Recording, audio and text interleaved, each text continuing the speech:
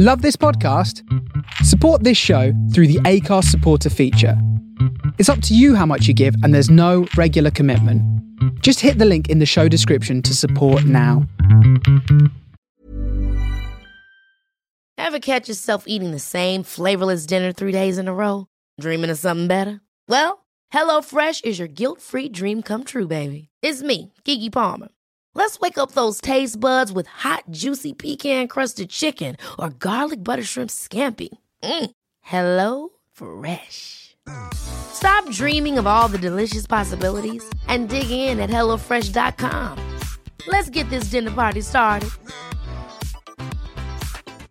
Hi, I'm Daniel, founder of Pretty Litter. Did you know cats tend to hide symptoms of sickness and pain? I learned this the hard way after losing my cat, Gingy. So I created Pretty Litter, a health monitoring litter that helps detect early signs of illness by changing colors, saving you money and potentially your cat's life. Pretty Litter is veterinarian developed, and it's the easiest way to keep tabs on your fur baby's health right at home. Go to prettylitter.com and use code ACAST for 20% off your first order and a free cat toy. Terms and conditions apply. See site for details.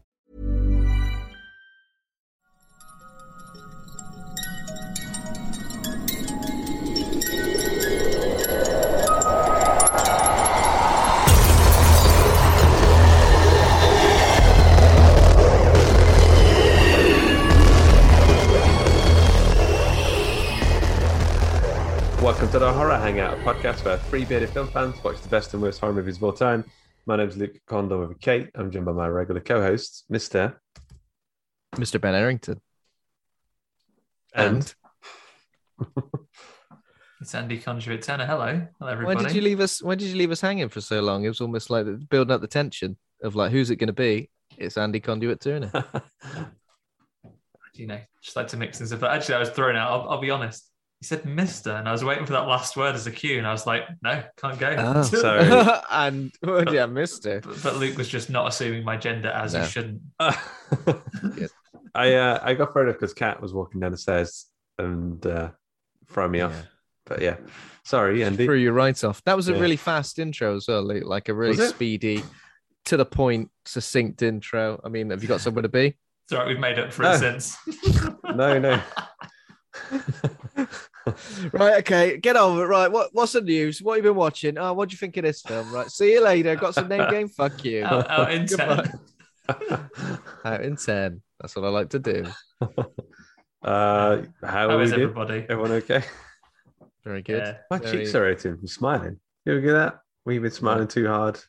Yeah. We've been having a jolly good time just before we started recording. Little peek behind the curtain there. We were laughing about Jabba the Hutt's cousins and all sorts.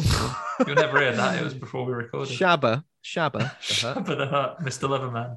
Mr. Loverman. I get the face thing when I laugh too much, but I also get the back of my head aches when I'm laughing too much. You ever get that? You put too much of your skin back there while you were smiling, I guess. Put too much of your skin back. Where's the skin on your face? I've just put it in the back of my head for a bit. I was smiling, so I forced it all back. Yeah, I was laughing about something the other day. I was like, God, the back of my head is absolutely caning me. What's happened? Very painful. So you get it when I eat something that's a bit too sweet, like just around the sides of the jaws that tense up, little nuggets. Chewing too hard. Or when I eat too fast, like I'm actually famished and I'm just shoving it in, and then my mouth goes, "Oh, I can't keep up with that." Calm down. I know what you mean. Yeah. Where you chew it and it's like, I might actually die because I can't chew this. Yeah. Let me swallow before you put more in, you beast. You're like, no. It's a bit embarrassing, really. I think I saw the reflection of myself once when I was doing it, and I was like, oh, that's not attractive. I think I was just chowing down on some crackers and hummus. I just got back from the gym and I was so hungry. I was like, and I just saw myself in the reflection of the window, and I looked like a twat. Bigfoot. What have I done? Really? Bigfoot. Just. Kat always makes fun of me because I always go if I've done any kind of exercise I haven't eaten, I'll start to shake and I'll be really I need to eat something within the next 10 seconds. I'm going to die. Just going to pass out. Start going grey like eating, just withering away. Yeah. Calories mean nothing in those moments, do they? It's like eating in a cinema and you never get full. Yeah. Exactly. Did you have any snacks in the cinema with your new chapter of Ghostface? And two chocolate eclairs that I found. Found them In under the the cinema, under or- the seat. Under the seat. Under the Cream's a seat. bit, Under the seat. the cream's a bit off, but just smear. It's all right. Just hold your nose, it'll be fine. Yeah, down they go. It's Eclair, they go like that. It's like when you go Snap down. to a hotel and they leave a chocolate on your pillow. Sometimes when you go to the cinema, you find chocolate under your seat. You find an It's a eclair smart- on your seat, but you got to look before you sit down. Otherwise, It's a smart not move again. because, like, if you're a hotel and you put a chocolate that people can have when you get there, it doesn't necessarily make your hotel better, but it makes every hotel that doesn't do that look like absolute shit. Yeah. Like I don't go, oh, a chocolate. All I do is I see a chocolate and I eat it. But if I ever go to a hotel where there's not a chocolate, I go, you may as well have shit on the bed. what the fuck? What am I living at a 1-star resort? Am I? Jesus Christ! What's my friend? Smash a window on the way out. What kind of chocolate is it? Was it an after 8? Maybe Me? a bit of a mint crisp, Oh. maybe a little mint thin. A little mint Yeah. thin. Yeah, I like they come in their little own individual little beds. Yeah. Slide them out. Little paper. Oh, they are beds. good. Yeah. Yeah, very nice. So, What about you, Anne? Did you have a snack in the cinema this time? We've never discussed No, this before. Just a little drink, mostly because I'm trying to lose weight and a little know. drink. How little are we talking? A little. Oh box no, a of massive drink. A drink is a Umbonga? drink. Yeah, I'm pretty sure you only consume liquids in massive form, right? yeah. I had the biggest bottle of drinks. Yeah, for those on camera, got my big squash yet again. Got to Did stay you- hydrated. Did you need a wee break during Scream 2022? Jesus, No. that isn't sick. You didn't need a wee break. I'm like a camel. I'm That's pretty sure that's impressive. like when you go to like a novelty shop and you have like yard pint glasses or something. There's a massive like thing. I'm pretty sure that's what you've got. It's a glass from what's Alright. it called? It's a glass from the where you get the Christmas Beer markets. Kelly. Yeah. Yeah. Yeah, it's one of Hold those. it close. Hold it closer to your head because I'm worried that it's It is just, bigger than your head. Why is it so big? It's larger than my head, and I have a notoriously Notoriously large large head. Yeah, no. Large- Once large I'll tell you the traumatic story. We were living in Swindon at the time, driving down the hill. I was trying to be helpful. I was looking out the one side so I could tell Karen, the driver at the time, if there was any cars coming the other way. And she goes, "Do you want to move your fucking moon-sized head out the way?" So ever since then, always pointed out that apparently my head equals the size of the moon. We is it the should, moon from Zelda? Which Zelda is it? Majora's Yeah, Mask. Majora's Mask. yeah, Majora's Mask. Yeah. Gradually Yeah. getting closer. Every 3 days, I smash the shit out of a town. Well, got to keep busy. Yeah. What we got then? Do you want some horror news? Yeah, give some horror news, Ben. Want some of that horror news? Well, keeping with the theme of today's episode, might be a good idea to discuss Scream's box office because it's been doing very well. Pretty sure it's like number one pretty much everywhere right now, but it slashed its way to a 35 million 4-day opening. I think that must be just US, in the States. So yeah, made about 30 million in the weekend, but over the 4-day period, 35 million. And apparently numbers are massive in comparison. That was me reading it because it said massive in italics. In comparison to Scream 4, which opened back in 2011 to only 18.6 million and ended its domestic run with only 38. So it's already close to beating it after You're 4 doing it. days. That's People are loving good. it. No, I think it deserves to do well. It's nice to see these people back. Nice to see the team behind it. I'm glad it's doing well. I saw there was an article, I think Troy shared it in the Facebook group even, that was one publication had gone, oh, it's beaten Spider-Man. Spider-Man's been out for a month. Yeah, Like, everyone's they- over Spider-Man, aren't they? Everyone's Yeah, well, Yeah, there's only a certain number of people that can go and see it, but Was the cinema busy for you guys? Because it wasn't for us at all. reasonable. But I tend to try and go at times. There will be less people. I try and pick like the 3 most a.m. antisocial times I can. Because I hate people I don't really know. Yeah. So we went to the Everyman Cinema in Bristol, which I've never been to before, with like sofas and ting. So it wasn't that busy. There was probably like maybe about 8 other people in there. But yeah, lovely way to enjoy. I think I'll maybe for special releases, I'm going to treat myself to something like that, just to. Yeah. Especially we've discussed going to see horror movies, especially on like opening weekend. It can be a bit, annoying because you get the people screaming it, or the person you're going to go out on a limb here and say, Ben, your favorite character to meet in society, the person that laughs at a horror film and then points out, I just find it funny. Yeah, there's that kind of person. Who else? There was a guy in Malignant who turned around when the film ended. He went, well, that was shit. Well, I announced it to the cinema. But I think my least favorite one was the people who sat in front of me reacting to every scare in Brahms' The Boy 2. They were reacting to every scare. Reacting to every scare like they were watching the best, most well-crafted horror film ever made. Literally going, I can't believe how scary this is. Fucking hell. They're practicing for their own like series of reaction videos. I'll be like, oh, Jesus, Brahms the boy, look at it. They're practicing their YouTube thumbnail face throughout it. Yeah. They are literally watching the film like Randy from Scream. Like, don't look behind you. It's the boy. Do you remember how people were watching? Like, this always sticks with me. But do you remember how the audience were watching the film in Scream 2? They were watching Stab at the start of Scream 2. Yes, I do. My God, you could not relax. Popcorn was getting slung everywhere. People wearing masks, fake stabbings, real stabbings. People running up and down the aisles. I'd be like, I want my money back. I put it to I you. want my money back. If given the choice to go and watch that screening of Stab with that audience, or the screening of Snow White with Gremlins, I think the Gremlins one was a more acceptable cinema to see. Yeah. It was way more chilled. At least with Gremlins, if Hulk Hogan tells them off, they will settle down. In Gremlins 2, at least. That's true. Yeah. I mean, you would if he's got 28-inch pythons. He's tearing his shirt off. You're going to shut up when he says so. Yeah. But thinking back to that, I think that is probably... I've been thinking about it. I've given it some thought. I think Scream 2 has got the best opening of all the movies. Of all the movies ever? Even better than number one. Of all the Scream movies, sorry. Not of all the movies ever. I have not seen 2 to 4 for a long time. So how does number 2 open again? So guys in the cinema they're watching they're watching Stab. The movie of obviously Scream. Jada Pinkett Smith and her boyfriend are having a bit of banter. He goes to the toilet, he hears a funny little voice, puts his ear up against the door, gets stabbed in the head. Okay, I remember that, yeah. A, that's brutal. But B, the killer goes and sits back next to Jada Pinkett Smith with mask on. She thinks it's her boyfriend, pissing about, and she gets stabbed. And because everyone around is dressed as the Ghostface killer, and everyone's pretending to stab people, it goes unnoticed until she goes to the front and screams and she's covered in blood.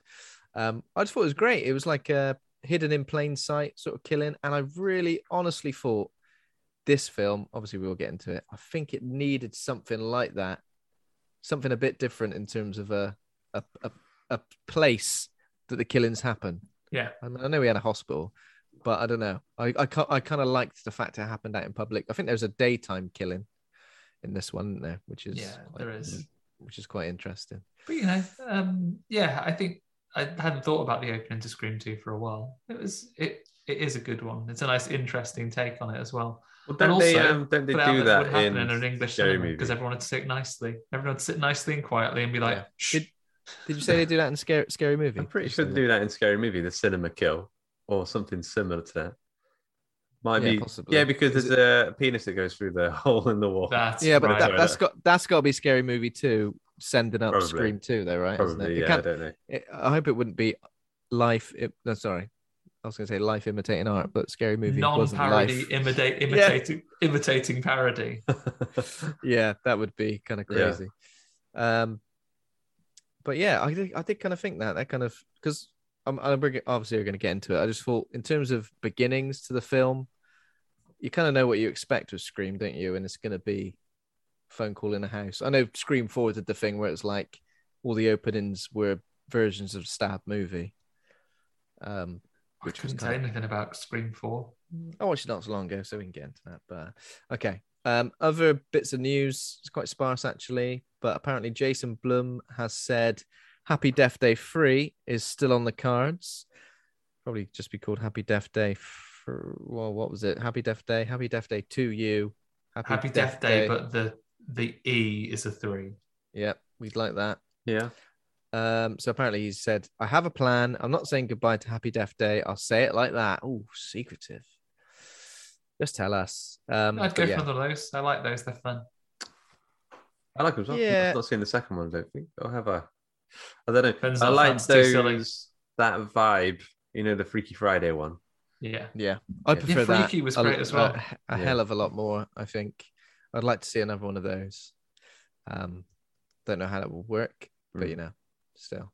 And then a film we mentioned briefly last week is the new A24 horror movie X, directed by Ty West. There is a poster and a trailer. That trailer I haven't actually seen the trailer. Great. The trailer looks really good. Yeah, it's like one of the best trailers I've seen in a little while. It's really really fun. So, is it about like the making of an adult film, like on a ranch or something?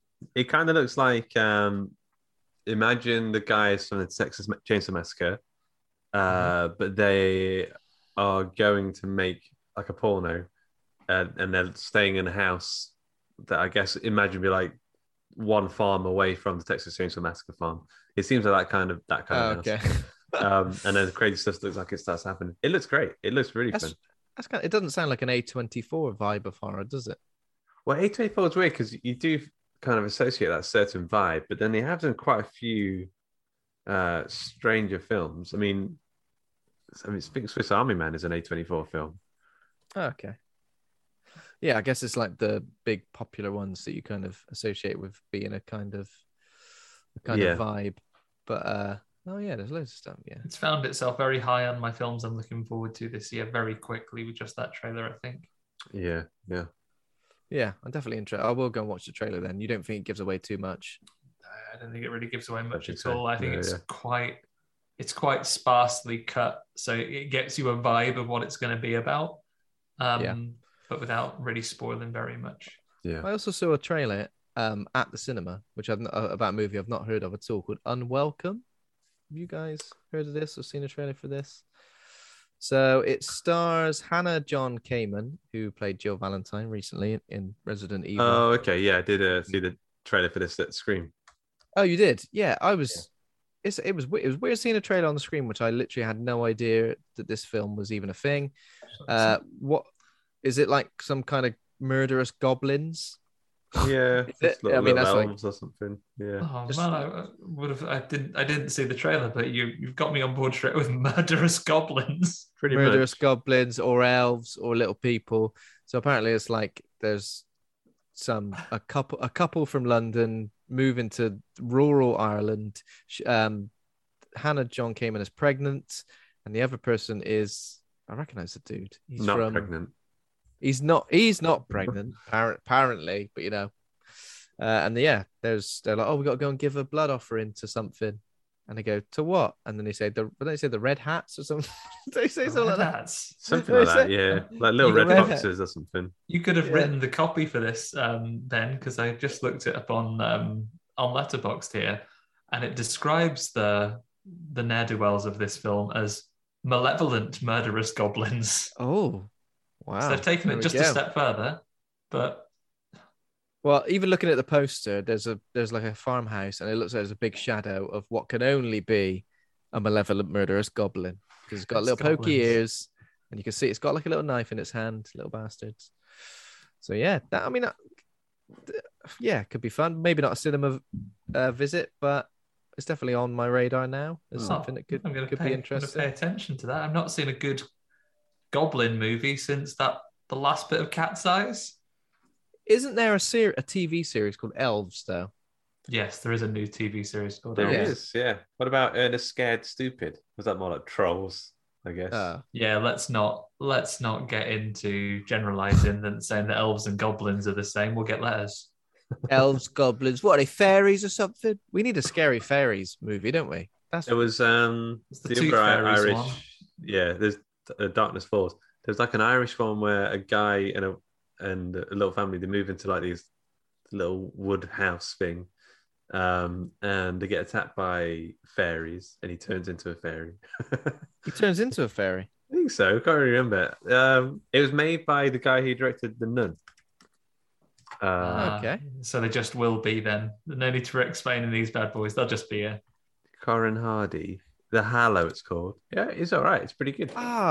Charlie mentioned that. when I said they're little elves or something, she was like, "Oh, have you heard of a film called The Hallow?" And I hadn't. So you said that was all right as well.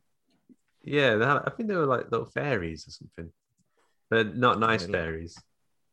Horrid No. ones. Horrid fairies. No, I mean, no. Are any fairies nice? Tinkerbell was a twat. Was It's she? on Shudder. Yeah, she's dead jealous, isn't she? Dead jealous, and she did something bad. What did she do? Didn't she grass him up to Captain Hook? Yeah, she did. Do you remember the fairy from Oh, gossiping. and the fairy from Legend was terrifying as well. The little because she loved. They're always in love. Fairies 'cause from she Pan's loved- Labyrinth for a bit goblin Yeah. looking. Yeah. Yeah. Yeah, something about the fairy in Legend used to terrify me. Even though there's like the Tim Curry is the darkness. There's like a witch, a swamp witch. Out of everything, it was the fairy that scared me the most. Terrifying. Harsh times growing up yeah. in the area we grew up. Things like even the nice things were quite horrible. Oh Yeah. yeah, because I do remember her actually. She's like, Yeah. She's all angry and Tom Cruise was like, "I can't be in love with you. You're a fairy." And she's like, "Oh, you stupid twat." So she emotionally abused him. Yeah, pretty much. But yeah, that is pretty much yeah. it for news. I would The say. only Unless- other bit of news I saw, Ben, just to sneak one under the door here. Sneak one right After we in. talked about it last week, I thought it was just I thought it was already all she wrote, but apparently there's a little bit more. Apparently now, Why the Last Man is officially cancelled because see they've that as they've well. also given up trying to find someone else to take it. So officially all done, Bloody hell. which is a shame. But again, like we were saying last week, just kind It's of a shame. disincentivized to see it now. And for all I know, it could be very good, but It's why annoying start what because it's can't be like finished? if only people. Oh, yeah, it is annoying because it's like it's amazing it exists. It's out there. That property got turned into a TV show, but the fact is, it will probably end on some level of cliffhanger that they want to rectify in Yeah, season 2. yeah. So that is definitely frustrating. yeah. I've only got a few episodes to go, so I might as well finish it. I don't know. You can watch it for us, Ben. It can be your duty. You just have to make the rest of the story up in your head, or just read the comics. Just read those books. Yeah. Yeah. Yeah. That makes a lot more sense. Has anybody seen anything of note this last week? Well, so for the Hawk and Cleaver movie night on the Facebook group, go and join the Hawk and Cleaver Facebook group, and we have movie nights every now and again. We watched Cargo, which was the Martin Freeman. Oh, yeah. He gets bitten by a zombie and has to take his little baby to safety. We reviewed on this podcast ages ago, I think. We did. Can you give me a year or a date? 2018. 2018, correct. Wow. 24th of May, 2018. I was going to say that. It's pretty good actually. I mean, I actually kind of preferred it more this time. Watched it a second time, but I tend to find that I actually do prefer movies when I rewatch them. Was there like a creamy Dolce de Leche? Dolce de Leche zombies. Yeah, there was. Like, a few of I those, just wanted to have a little taste. Just want a little taste of that Dolce de Leche. Yeah, it was okay. I liked it. It's good. Anything else? Eternals, which is on Disney. Oh Plus. yeah, Eternals. Okay. We all watched Eternals this week. We all watched Eternals. However, I still got a bit of it to watch because I I was started going to say the same. I started watching it, and my daughter was like falling asleep a bit, and I was a bit like, I think I had like an hour left, and it's quite long. It's like 2 hours, really 2 hours, long. 40 Yeah. minutes. It's a biggie. So I think I left it for a moment, but I don't know. I don't want to be negative because there's still an hour to go. There still is an hour to go, so it could rectify itself. But I was a little bit bored at times. Yeah. There were a few times I was a bit bored, and even during some of the action scenes, I was a bit like, and it's got loads of people in it who I really do like, and yeah. I quite liked the overall twist of what was going on, like why they were there. But yeah, it does feel it was quite boring. Stakes are incredibly high, though, aren't they? I think with the MCU, it's one of those things where I don't know. The stakes have been so high that now we need to take a step back and allow the stakes to be a bit. You've got to try and lower. rebuild to something else again, haven't you? You've got to spend some time introducing things that don't pay off in a huge way, like cosmically beyond that movie, before you can build up the next big thing. I would say no spoilers for your last hour or anything. I won't talk about the ending, or if anyone hasn't seen it at all. I think it's a big ask to have so many characters. Oh my God, yeah. Yeah, and not annoyingly, they kind of they work as a group and as a unit. So it's really hard because you wouldn't be able to intro these characters in their own movie one at a time. You're not going to build them up like you did the Avengers. So you have to you kind of have to introduce them all at once. But there's so many people that you're going to zero in on 2 or 3 of them. And they kind of do that. But when some of your smaller characters are, some of the actors they've got in these roles and how famous they are, it's a really, really tough ask. I think some of them, as you get to the end, you get to the last hour, there are 2 or 3 that really stand out. And I kind of really enjoyed seeing the end of. Gemma Chan. Is already in Captain Marvel, right? She's one of the Kree people. That's annoying. Something about that like bothers me. Like, I don't know. When like a character gets recast, it's like, okay, it's probably for the best, but something about it kind of like chips away at me. And I feel like that well, it's because the MCU in particular is quite out of most franchises, it's quite solidly built, if that makes sense. So like the recastings do kind of like chip away at it a bit. Why on earth did they why did they cast the same person? Well, just like, you're pretty good, you should do more. It's insane. It's just like, I've got another one quite famous, so it's like, oh, you want to do that? Let's get you into a bigger role now. Yeah, maybe. Maybe it's because she was in like Kree makeup, wouldn't she? I guess in the last one in Captain Marvel, isn't that right? Yeah, so she was a bit green, I think, if I remember right. Yeah, I will finish it though. Yeah, it's all right. It's all right. It's at worst, it's the thing of a Marvel MCU movie, right? That I think that the worst MCU movies are still just fine. It's like pizza, even bad pizza is still fine. Yeah. Yeah. It was the only one I didn't. It was the only MCU movie I haven't seen at the cinema as well. Now there must have been a reason for that. I think I did attempt to go a couple of times, and like the show. How is it? Because I've not seen Black Widow either. I think they're the only MCU movies I've not seen. Black Widow and the rest of Eternals. Which one do you think is the better movie? I think I prefer Black Widow because Florence Pugh is excellent in it. Florence Pugh is amazing. What's his name? I was about to say he's amazing. I've forgotten. David Harbour. David Harbour is great as well. And even though the villain and the threat isn't so great and isn't so strong, I think you get away with having an interesting group of characters. In terms of like Eternals having so many characters, they obviously introduce everyone, but when they're getting the band back together, it goes on forever. Yeah. I'm like, oh God, they got someone else to find, have they? Oh, just send a text, group text. They mentioned this a bit later, spoilers, Ben, but only Gemma Chan really uses a mobile phone. Grow up, the loss of you. One of them's dead good with technology as well. Come on, you should have invented the iPhone before Steve Jobs. Should have beat him to it, but he didn't. Pathetic. Maybe he gave him the idea. He's just giving people the idea because he gets dead pissed off. Oh yeah, that's right. He just contributing to the atom bomb. He's like, oh, what have I done? What have I done? Oh, it was a laugh doing it. The only other thing I've seen is after watching Interview with the Vampire last week, I thought I'd go and watch Queen of the Damned because I didn't remember all that much about it.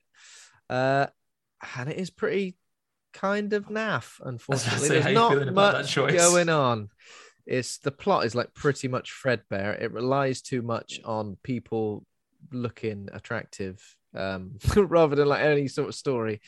Aaliyah is like amazing, but she's only in it like 3 times. This is the thing. Like she's so prominent on the poster and everyone kind of remembers Queen of the Damned for Aaliyah in one of her only sort of big Hollywood roles, that and Romeo Must Die. Oh yeah. And yet she's literally in it like 3 times. And they sort of make out that she's the mother of vampires. She's the strongest vampire that there ever was. How could she possibly? Oh, she's been beaten. That's pretty much it. It's a proper like lightweight film. It's very, very noughties in terms of the soundtrack. So the soundtrack is a lot of it's written by Jonathan Davis from Korn, and he's performing a lot of the songs.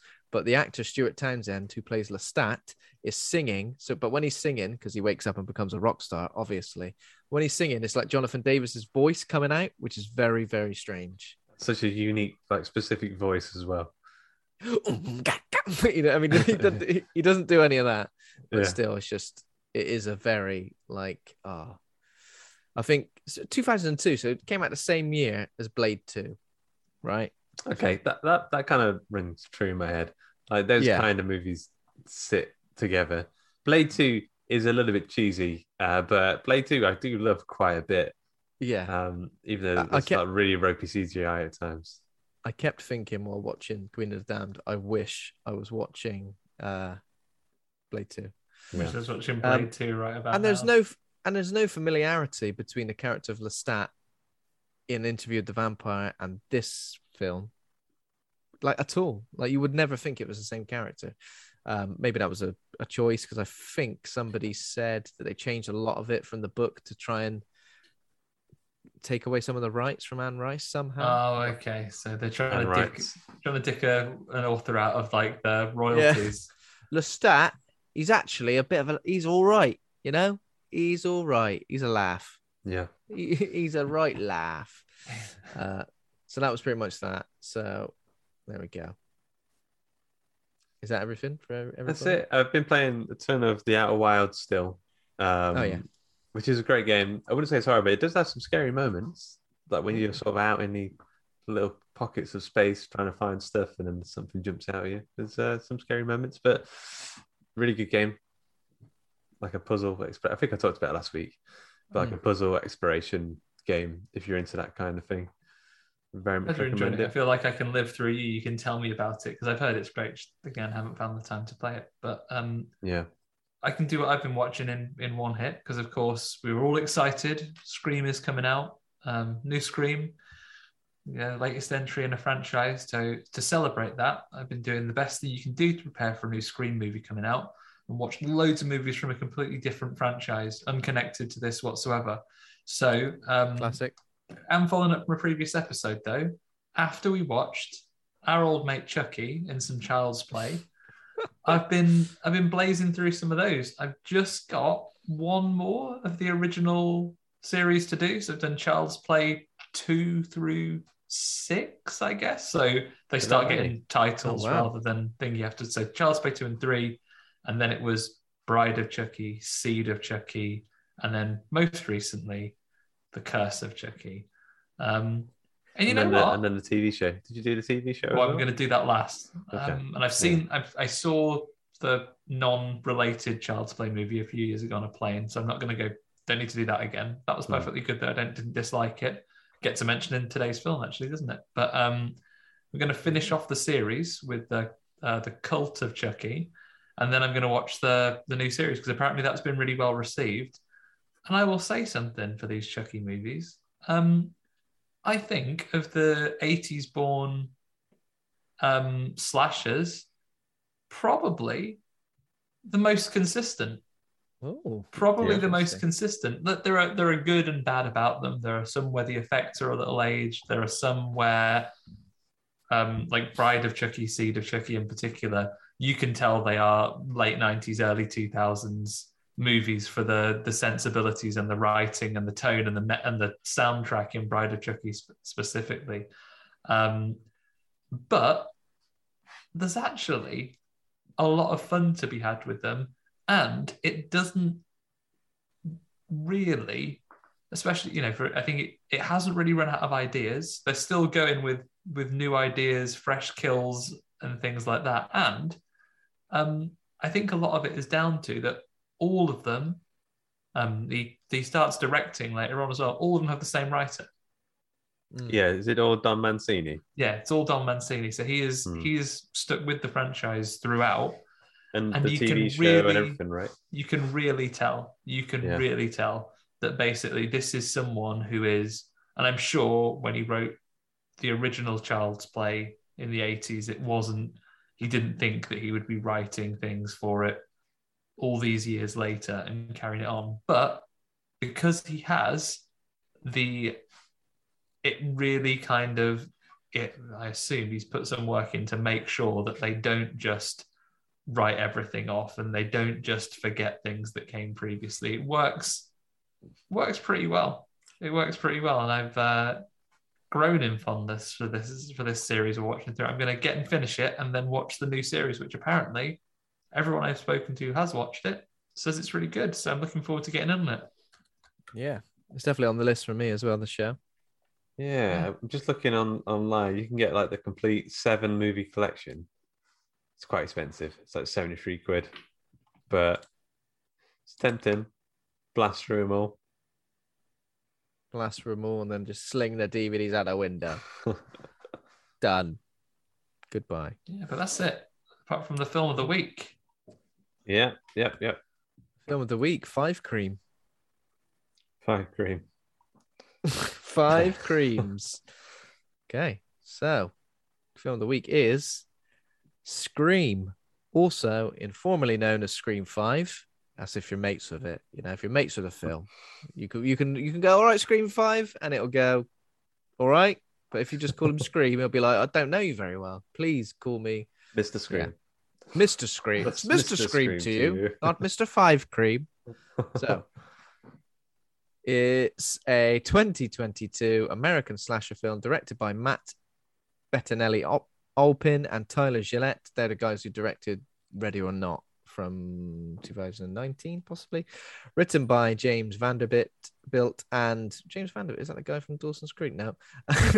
And Guy Busick. It is the 5th installment in the Scream film series. And though billed as a relaunch of the film series, the film is a direct sequel to Scream 4. And it's the first in the series not to be directed by Wes Craven.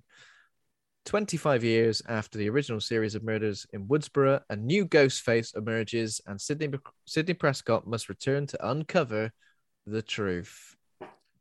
Yeah, so I'm just looking. So the guys are called Radio Silence, right? There's the directors Matt Bettinelli Alpin and Tyler Gillette, and it looks like Guy Busick is the other one who was a writer on both. Okay. I think it's 3 altogether. And then there's this James Vanderbilt. Oh, he was a producer. Oh, he's sticking his oar in. I think the killer should be. Shut up, James. I'm going for a producer. Come on. He wrote. So he wrote Darkness Falls, which we talked about. He also wrote Zodiac.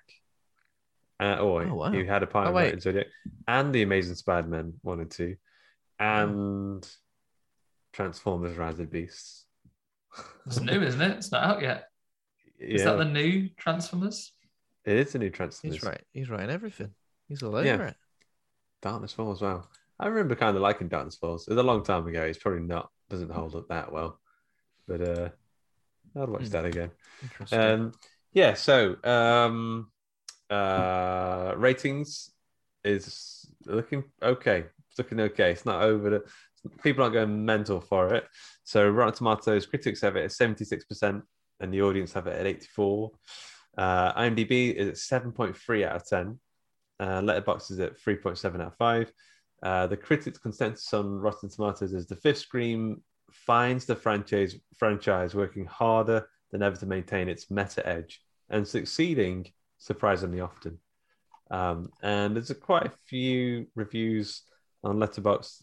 There's not too many good ones in the sense that like notable or worth bringing up. There was one that was good though. Sergio Steinbolz said, "I can't believe the killer was the friends we made along the way," and he gave it 5 stars, which is quite nice. Not again. Yeah. So this was a Scream movie. Was it everything you guys expected it to be? This was a Scream movie, wasn't it?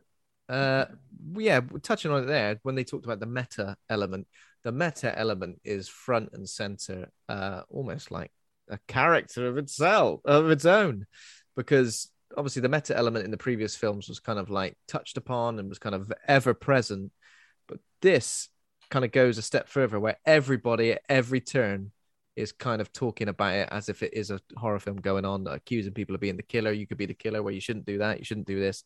Most characters involved are aware. Where obviously we had Randy in the first film, who was the in for the audience, to be aware of how the film was a meta sort of slasher.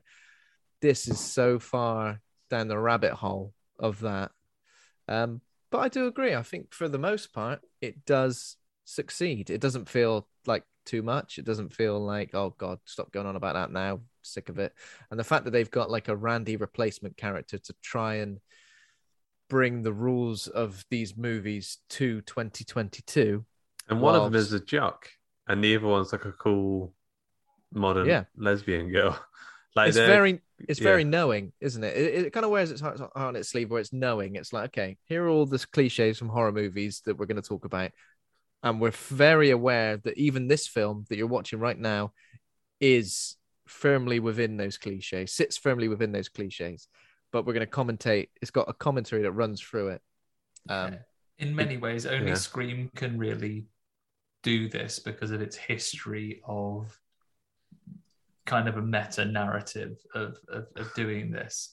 But effectively, what you're doing really well, and certainly makes our job a lot harder, and making the internet's job a lot harder of making like funny comments about this, because effectively a lot of the things in this film which are cliched or are referencing or, you know, are falling into some of those traps of the genre, basically you've hung a lampshade on that and said, I'm pointing out that this is a thing and that I'm doing it. Some would argue that doesn't mean that it's okay to do it still, but it's very well done. And I think some of the meta stuff and the discussion there, it's not necessarily labored at times. Like it flows very nicely. So actually, I think it works for the most part pretty well. And the times when it works, like really works for me, there's a couple of moments I'm like, that is genius. Like that's so good. But yeah, it just feels a bit like they push it too much a little bit a few times. I feel like some of the gags, I just think, well, it's probably a bit too much there. It's too rich. Especially away with the, you know, when they do some of the things that are like the cuts, when they cut to other people making comments about it. There's a couple of bits where they actually go to like YouTube or something like that. Do you think they were maybe put in post because once they'd even got some feedback from the initial trailers coming out? For example, like Ben, they've come after you here. You mentioned 5 Cream because they had the chance to do it. They mentioned it because they're talking about Stab 8, and they're like, "Oh, I want to put 8 instead of the B. It's right there. It's right there for you to actually use it." And we're like, notice the guys from the Dead Meat YouTube channel were briefly in this film as well, like as a cutaway to YouTube, which I thought was quite cool. Yeah. I watched their video recently where they were walking around the house, the stew house. So yeah, that was. Do you think it like almost felt like an attempt to try and be like so it could avoid criticism in a way? Well, like it's so far meta, and it's so far. It makes such commentary on fan fiction, not fan fiction, sorry, but on like fandom and the toxicity of fandom, and you know, the reaction to sequels and recalls is something that they use a lot in this film. Obviously a reboot / sequel, and the involvement of legacy characters alongside new characters, and how those relationships and the balance of that in the movie. By commentating on it so much, is it almost like it's you've kind of preempted the criticism that might be laid at you and said, I know, like I get it, I did it on purpose, you fucks. Well, I guess before we go any further, we should probably say, because this is a fairly new movie, we as a rule, if you haven't listened before, first time you've joined us, we will go through the plot, we'll break it down. I guess we'll try and do it in sequence, and we won't throw out who the killer is early doors, but we will fully spoil the movie. If you haven't watched it yet and you're going to, go watch it first. Mm-hmm. Yeah, let's not mention who the killer is until the film reveals who the killer is. But yeah. Because what they call it something at some point when they're talking about horror movies. Obviously, they talk about elevated horror a lot, and some movies get name dropped, which is cool. Babadook, It Follows, Hereditary. So I kind of appreciate the fact that the writers of this film understand that this is a film from the past that now exists in 2022, where the landscape of horror has changed drastically. So let's talk about that and understand where Scream now sits within this new realm of horror, because they also mentioned that there's a Stab sequel that tried to go in the route of modern horrors and it just didn't work. There's also the one where it had like a flamethrower. Like Chris had like a flamethrower weapon. That was the one that no one likes, right? In the story, it's the one that was really poorly received. I kind of wish that the Stab movies existed, though. Yes. When they talk about watching them on Netflix, I'm like, I wish they would actually just create them, even if they were only like shorts. If they just made a couple of little scenes from them, I'd love that. I'd love to see those with like Tori Spelling as Sidney Prescott. Yeah, because there's a moment where one of the characters scrolls through the cast. Yeah, because we did have a quiz. It was a quiz question a couple of years ago. Who played Sidney Prescott in Stab within Scream? That was my final question. Knew it. Like the second or first quiz, even. And I knew it was Tori Spelling just because I got it wrong. And as she was kind of scrolling through the things, I saw Tori Spelling. I was like, "It's Tori Spelling." You say it's Tori Spelling, and then she didn't. She said someone else. I had the Graham, who is the. I always remember it, and I think I did get it right in the quiz. And the reason I remember it is because there's an actual quote in the first movie, or maybe the second movie, probably the first movie actually, where they mention who's playing me in the movie, and it's like Tori Spelling. Yeah, I think she makes a joke. So who could it be? Tori Spelling, and it is. And then it is. Well, I feel like the meta stuff. Overall, I think that this Scream movie is probably. I think it was the best version of a Scream movie that came out in 2022 that could come out, and it does that. So it's doing all the meta stuff in the exact way I imagine Wes Craven would have done it if he was doing. It's like his New Nightmare, but for the Scream franchise. I can't see how they could have done it any differently, to be honest. Like it feels almost like this is how a Scream movie had to. If it was one's going to come out today, it's the only way it could work. Yeah, you're right. I think it's the best Scream movie that we could have had while still being a Scream movie. Although I have made myself sad now because I think it might be the best idea I've ever had. With you mentioned it was this Wes Craven's New Nightmare thing. They should have made this actually Freddy Krueger coming back. It would have blown my mind. You mentioned that before, didn't you? Yeah. But that being said, like I think when the Radio Silence guys came out and they said they wanted to do something that would have been in keeping with what Wes Craven would have done and how he would have wanted to do this movie. Can't speak for Wes Craven. Do not know him. We've never met. But I feel from the film we got and from seeing Wes Craven's like several of his other films, from as much as I know, I think that they nailed it. I think that they did do something that would have been in keeping with what he would have done. Yeah. I did enjoy the new group, which I was a bit worried about not enjoying all these new characters.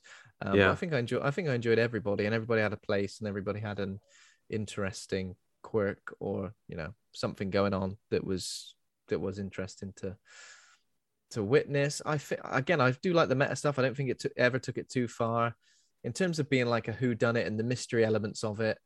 I was a bit underwhelmed by how that was. Sort of... Did you so hang on? Did you guess the killers? I think we might have talked about this at No.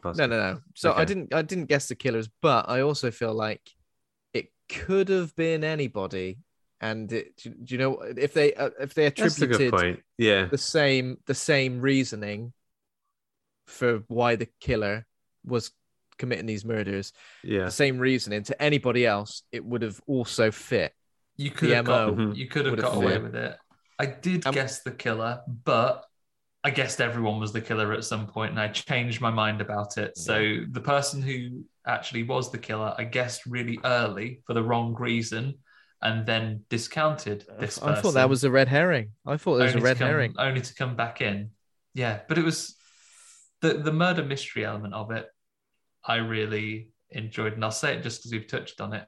I think the only opportunity that I really felt was missed from the meta commentary is there was lots of talk of elevated horror and so on.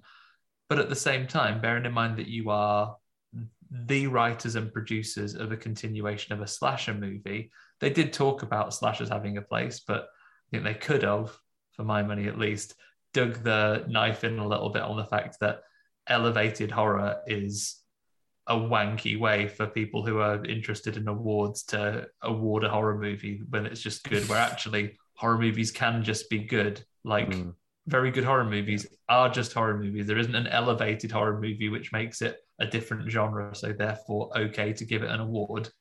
Would you have preferred that term to be like arty horror, farty horror? Yeah, Because, elevated I think gives the term that it is by its than- nature superior Yeah. to Maybe just to a modern regular horror. horror Could film. have just called it modern.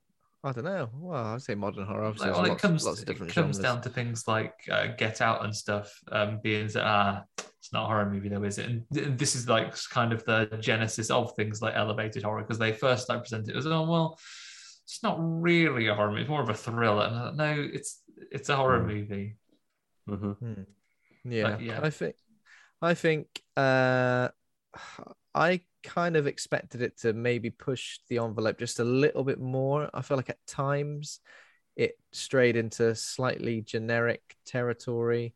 Not for too long, just a bit here and there, slightly generic in terms of territory. But also, I just think overall, I know I said I was a little bit underwhelmed. I think by the time that third act came along, and even though the third act is announced with a welcome to the third act, it did feel like I kind of enjoyed the third act of Scream 4 and only the third act of Scream 4 for the same sort of reasons.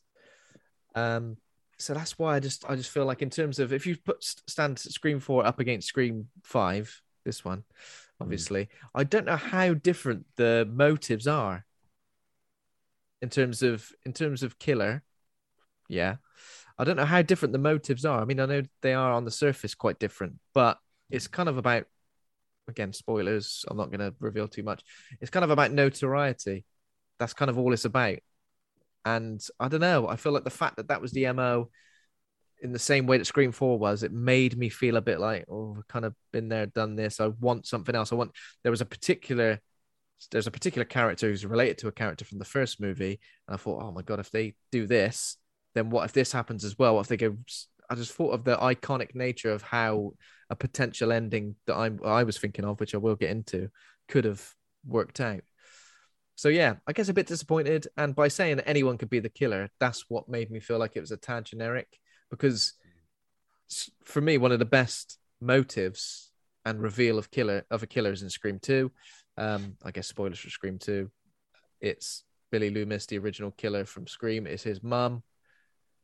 And I felt that, and I felt her rage, and I sort of felt, but I don't know, with Scream 4, and especially this one, I'm like, do I really believe it? Do I really believe that this, I don't know, the lack of a personal connection to these characters you mean? Like makes me feel like these guys just met. Yeah, I guess. I know you mean there is no personal connection. They just wanted to make a thing.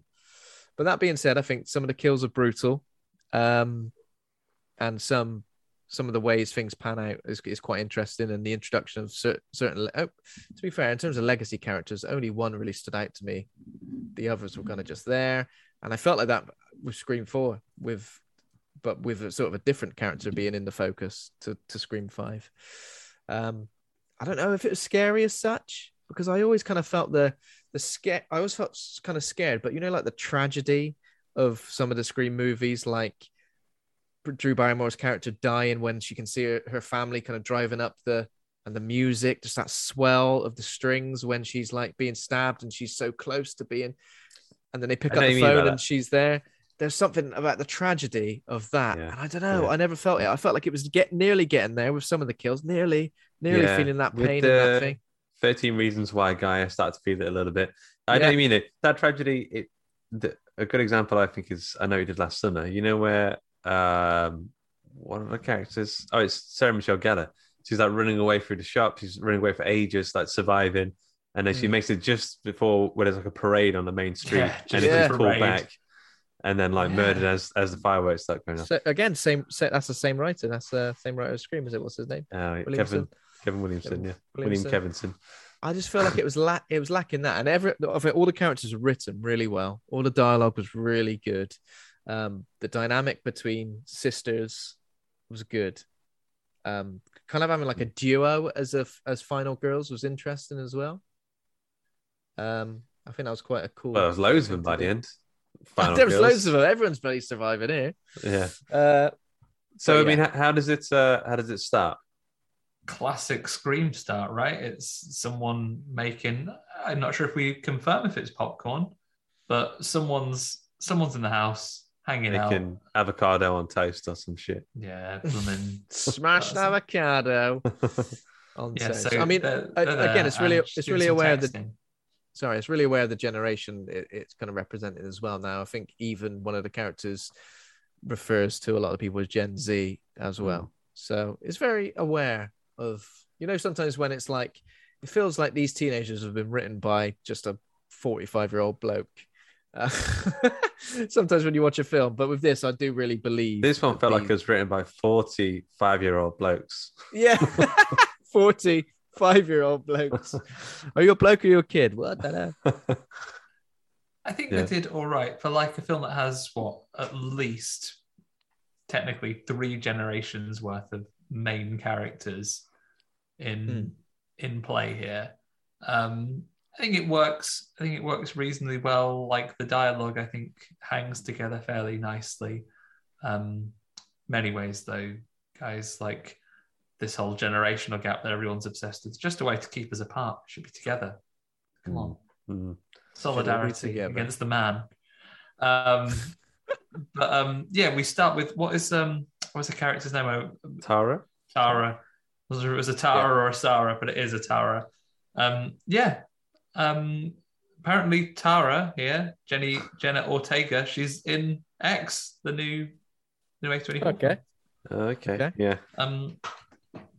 So yeah, she is doing basically a take on the original entry to Scream. Mm-hmm. Maybe actually the only generational thing that doesn't work, unless maybe I don't understand Gen Z. Maybe Gen Z answer landlines again, because she I doesn't certainly don't have answer one. it, right? Like she leaves it and she texts someone and says like the landline's ringing. Like, it's like an unusual thing. And they say let's ring it. I mean, the fact that they even still have one, madness. Yeah, that is Unknown madness. number ringing us up. Could it bloody hell? Yeah. Everybody call center when I went answer that. So she picks up the phone. She's been texting her friend Amber at the same time. And she picks up the phone, and then she thinks it's her mother's boyfriend. Right? I think that's the thing. For someone from group. And I thought they weave that into the reveal that it's actually the killer quite well. Like the sudden realization that, this isn't mum's boyfriend. This is somebody else. Yeah. I mean, we knew because it was the voice. Yeah. Hello.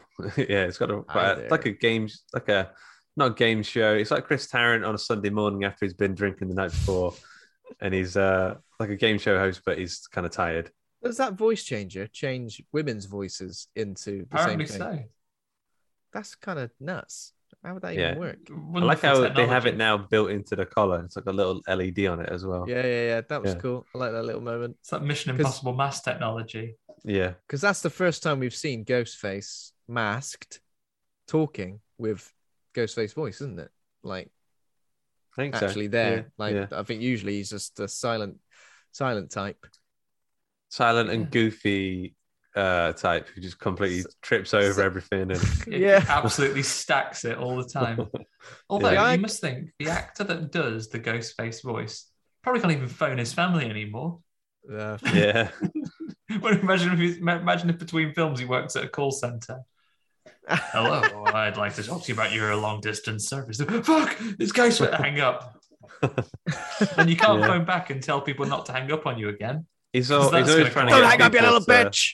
He's never been able to get anyone to play snooker with him. Calling people that if you want to play a game Oh.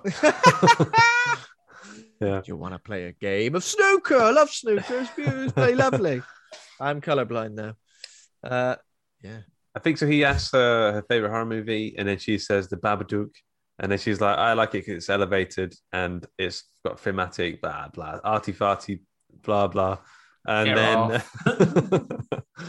then he's like, "Have you ever seen the Stab movies?" She's like, "I'm not into slashers or something like that." I don't know. She rips into Scream essentially.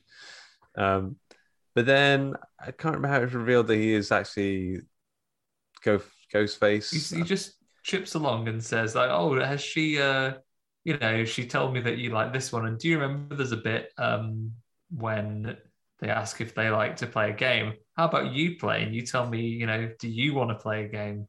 And it's like, this isn't Saw. I mean, what's your favorite scary movie? And then she hangs up, and then she is spooked at that time, and then is convinced to answer the phone again because Amber texts back and says, "Oh, do you want to? You might want to get that." Because how do you know my phone was ringing? So, "Oh, not Amber, is it, mate? It's me, the killer."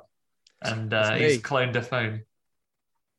I've only got cloned your phone. And also, it's like taking video footage of Amber outside the window or something. Just brushing her hair, as you do. Yeah, well, not me. Some people do. So brush your hair by an open window. Touchy subject. So at some point, like she locks the door. She's got like a little app on her phone that lets like her lock all the doors in one go. It's quite handy. But then I guess he must have cloned that phone as well because he's just off cloning all the phones, isn't he? He should get involved in that. Don't worry about killing people. Just make a living cloning phones. Yeah. I can't remember at some point. So she starts asking him questions about Stab, and she gets that one about Tori spelling wrong. Yeah. So he says, I'm going to kill Amber. Yeah, I'm going to kill Amber unless you answer these questions about Stab. She's like, I don't know anything about those movies. They suck. And then she says, like, oh, what was the name of Uda Tori Spelling play or something like that, wasn't it? So she gets 2 out of 3 right, which are basically like, who is the main person? Sidney Prescott. Who is the reporter that's Gail Weathers? If it was name game, she'd be playing on beginner. Yeah. But then the last one makes it a bit harder. This is like the final one because he asks, it's not the Tori Spelling answer because that's Sidney Prescott in the Stab movie. She asks who plays Drew Barrymore's character. So she asks for who is a bit part in Stab effectively. And that answer is Heather Graham. And so she's cheating. She's kind of looking through IMDb, isn't she? She's cheating. Did you think he was going to know she cheated somehow? Oh, no, so she gets Heather Graham right, doesn't she? Yeah. The one she gets wrong is she goes, oh, who's the killer? But this is like also smart. If people haven't seen the original Scream because it came out an extended time ago, like really quick catch up, isn't it? Like getting all of the main characters that you're going to need. And it's like, it was Billy Loomis. Because no. Billy Loomis. Trick question. Billy Loomis and Stu Barrymore. Stu Barrymore. How did you feel as resident quizmaster, Andy? How did you feel Ghostface delivery of questions and phrasing of questions was? I think he did very well. I mean, I haven't got such a powerful voice as Ghostface does. Maybe I'll try and work on my Ghostface impression for the entire next quiz episode. I won't do that. His voice is good. It's very, very good. Yeah, but Andy, you got your own special charm. I will say, yeah. And you're not terrifying. You don't kill people who get them wrong. Yeah, if you get the questions wrong, what happens is you just don't get the points. Yeah. No one has been stabbed, as far as I know, as a result of the quiz thing. I'm not sure. Like maybe Johan was really angry with Ed afterwards. Give him a playful stabbing. Yeah. Oh, with a blunt knife. So Ghostface after that. Obviously, there's a moment where she goes to the door. What did she go to the door? So basically, he goes, "All right, I'm going to stab Amber in the gut," and then she's like, "Oh no!" She runs towards the door. She opens the door, and Ghostface is not Amber's house. He's there. He slices her rib cage, and then she slips to the floor. Oh, it's like a horrendous bit where he kind of stamps on her ankle and like cracks it. Yeah, and this is a more brutal Scream movie than we've seen before. I don't remember 4 very well. but I feel like the franchise has moved on with what is acceptable in a movie, and it's an 18 rated film. So yeah, I think it goes hard on this. There are always a couple of moments in the Scream movies which are quite brutal. I think, like, even in the opening of the first movie, I remember the Drew Barrymore bit being boyfriend. a bit hard. Casey's boyfriend gets gutted. I think he gets sliced and his like entrails are hanging out, if I remember right. And just a couple of those really quick zooms on like Drew Barrymore's corpse when she's hanging from a tree. That's like pretty brutal, I think. But in this movie, I feel it definitely took it to the next level where there are certain stabbing sprees in this movie where I was like, oh Jesus, that is horrible. That would come sharp. How sharp is that knife? It's like a lightsaber as well. Like he just touches skin sometimes and goes through it. But so he stabs and she catches it in her hand, and she's not having a good time at all. I think she kind of like she's able to kick him off a couple of times. Yeah, it's a classic Scream thing where he's not by any means a flawless killer. He gets like bashed with a door, falls over a little bit, so skidding on the floor and he can't catch his balance. I think he falls and like literally smashes his head on like kitchen worktop at one point as well, doesn't he? Oh, clumsy. But then I think she's like crawling away, but she's already been stabbed by 3 times by that point. He gets on top of her, and I was surprised that she lived through this because she gets stabbed like 8 times or something. It seems incredibly brutal. It's quite a good shot as well when the killer sort of looks up and you see the police are arriving, and the flashing lights on the mask. And does he do the classic clean my bloody knife off? Got to do that. Loves the hand wipe with the knife. I think you have to be careful with that because if I was the Scream killer, I'd definitely cut my hand. Definitely. Well, later on, what's the name does it without those special gloves on as well. But I was kind of amazed that Tara 2600, whatever her name is, doesn't die. Like I thought that was quite an interesting move. That's how it works. Intro people die, and then that sets the stakes for the rest of the film. But she survives. I don't know. How did that make you feel? I was thinking, okay, so the person who's doing the killings isn't as much of a... He's crap at killing. It's crap at killing.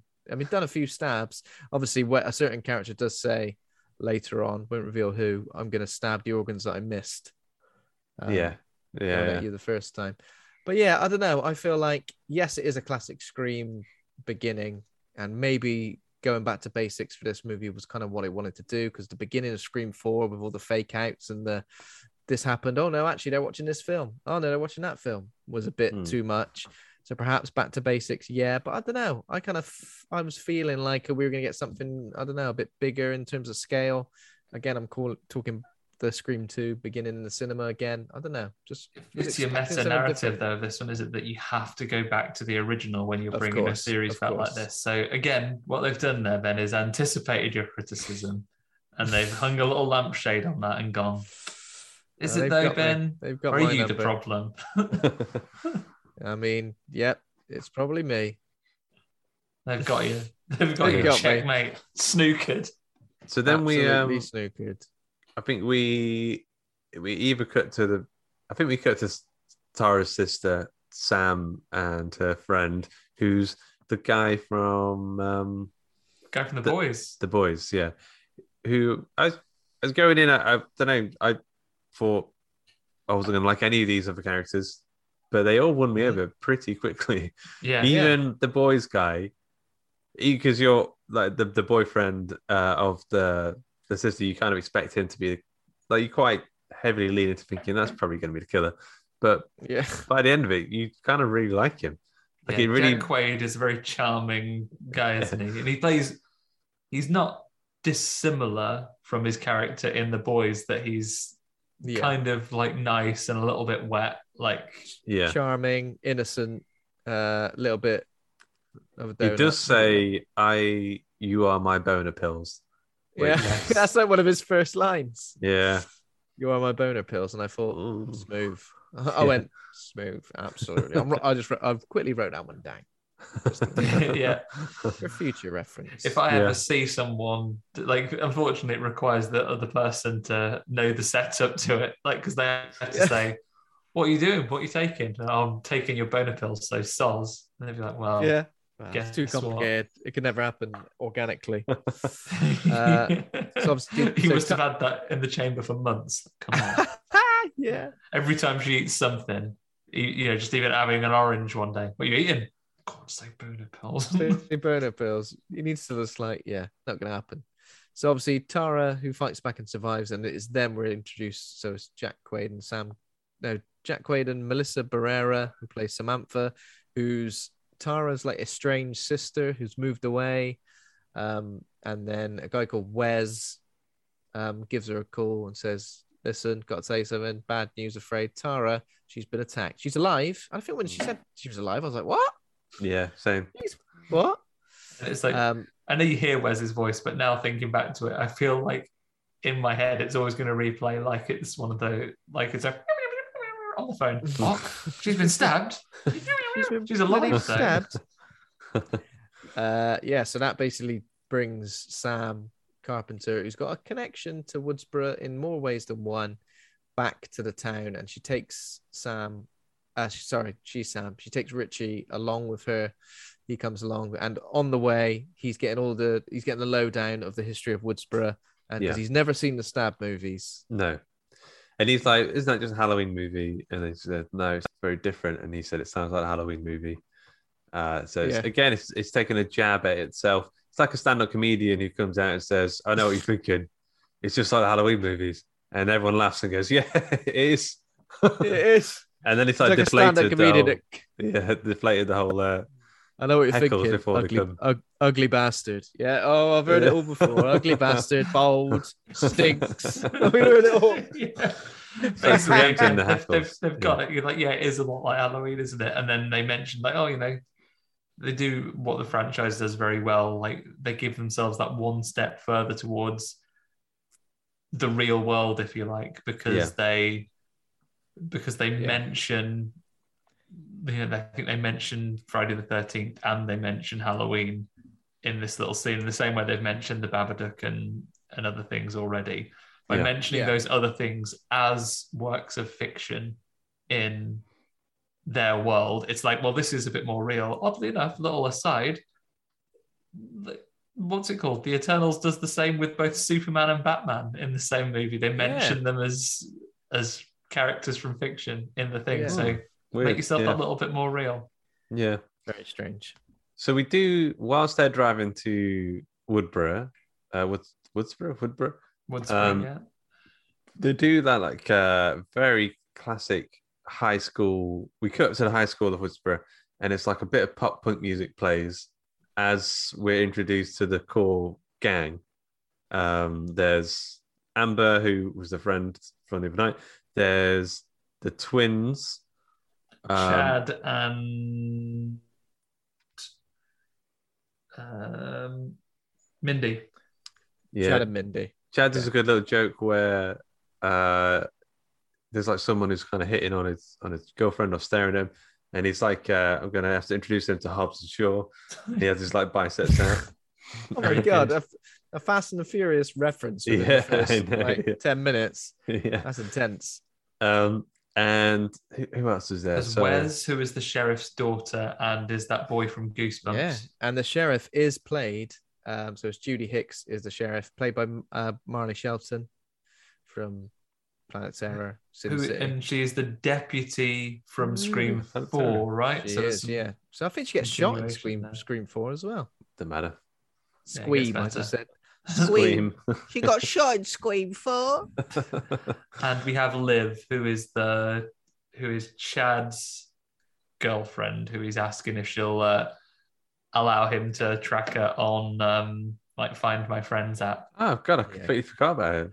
I feel like Liv's character, they joke about her being like one of the things when they first talk about suspects, they say, well, it's not you, you're too boring to be a suspect. Yeah. Although she has got a very similar look. And going back to the filmmaking process here, I know that the creative team wanted Samara Weaving for this film, right? She looks loads like Samara Weaving. She looks a lot like Samara Weaving. Now, is that... When I think of this character, would this be a Samara Weaving role, or if you got Samara Weaving, would she be your main character? I feel like Samara Weaving would be a fair bit older there, right? I mean, I don't know how old she is, but So would she be Sam? Because she is older than the high school kids. I would say she'd be Sam. Yeah, That makes sense. Yeah. In that case, that actor could not have been because she looks awfully like her. yeah. Yeah. I thought maybe she was a red herring when I kept saying she's boring, and she definitely wouldn't. I kept thinking there was going to be a moment where she says, "Boring, am I? Would someone boring do this?" Well, she does do that, doesn't she? But she doesn't actually. Yeah. Kill she anyone. does do that. Yeah, so you meet these gang and they're just talking about the murders. Wes is the same boy that phoned Sam, said about the stabbing. Yeah. I like this group though, and I like the introduction. It was very reminiscent of the first movie where they're all sort of sat outside and you establish the characters, their relationships to each other. But I guess what was interesting here is that everyone kind of seemed nice. Whereas when you introduce to everyone like Stu and Billy in the first movie, you're like, well, Stu's an absolute nutter. He's annoying in a way. Billy's a bit of a slime ball. But with everybody here, they seem nice. So I'm like, okay, this is interesting. From the word go, who could it be? I guess the character of Amber is a bit spiky, a little bit spiky, like with some of the things she's saying. She's a bit like, but already immediately from the word go, everyone's kind of accusing each other of being the killer. Yeah. And then, of course, you have the sinister sleazy man in the muscle car that pulls up as well that Liv had hooked up with over the summer, who's like in the distance, like licking his lips at them. Like, he's a strange guy. Look at his lips, rubbing his hands, rubbing his balls, rubbing his thighs through his jeans, rubbing his belly button. Yeah, rubbing his belly button and then tasting it. Oh, bitter. It's ass. Getting that fluff out. Yeah. What's I recognize that guy though. Who is that guy? He looks a bit like what's that thing? A Post Malone. He looks. he's from that kind of mold. Yeah, his name apparently is Vince in this. He's apparently in Vince Clortho. It's not Vince Clortho. I can tell you that he is in the Nightmare on Elm Street remake. He is in Jennifer's Body. Not sure if anyone Jennifer's significant. Body. He's in A Haunting in Connecticut. He's in Ghosts War. He's in Red Eye. He's in Red State. He loves being in all the Red films. The Cleansing Hour. Yeah, but he plays not Vince Clortho, but Vince Schneider. Jesus Christ! I was about to say, how old is he? He's the same age as me. Is he playing a high school kid or is he just playing a? No, he's just some older dude that went out with a high school girl in the summer. Coming to the high school and just parking up and just looking over, farting, rubbing my hands, parking up and farting, parking up and getting on my farts out before I get out of the car. That's what you got to do. That's very that is very reminiscent. And again, maybe generations aren't so different because I remember being at secondary school. And as a 16-year-old, all of the coolest girls have all got boyfriends who are like in their 20s and have cars. And then when you think back at it, it'd be like they were terrible men. Yeah, they were terrible men who I'd hope date 16-year-olds. I definitely. Can you imagine having that conversation with your friend? So, dating anyone? Yeah, just about to go pick her up from school. Yeah, what the fuck?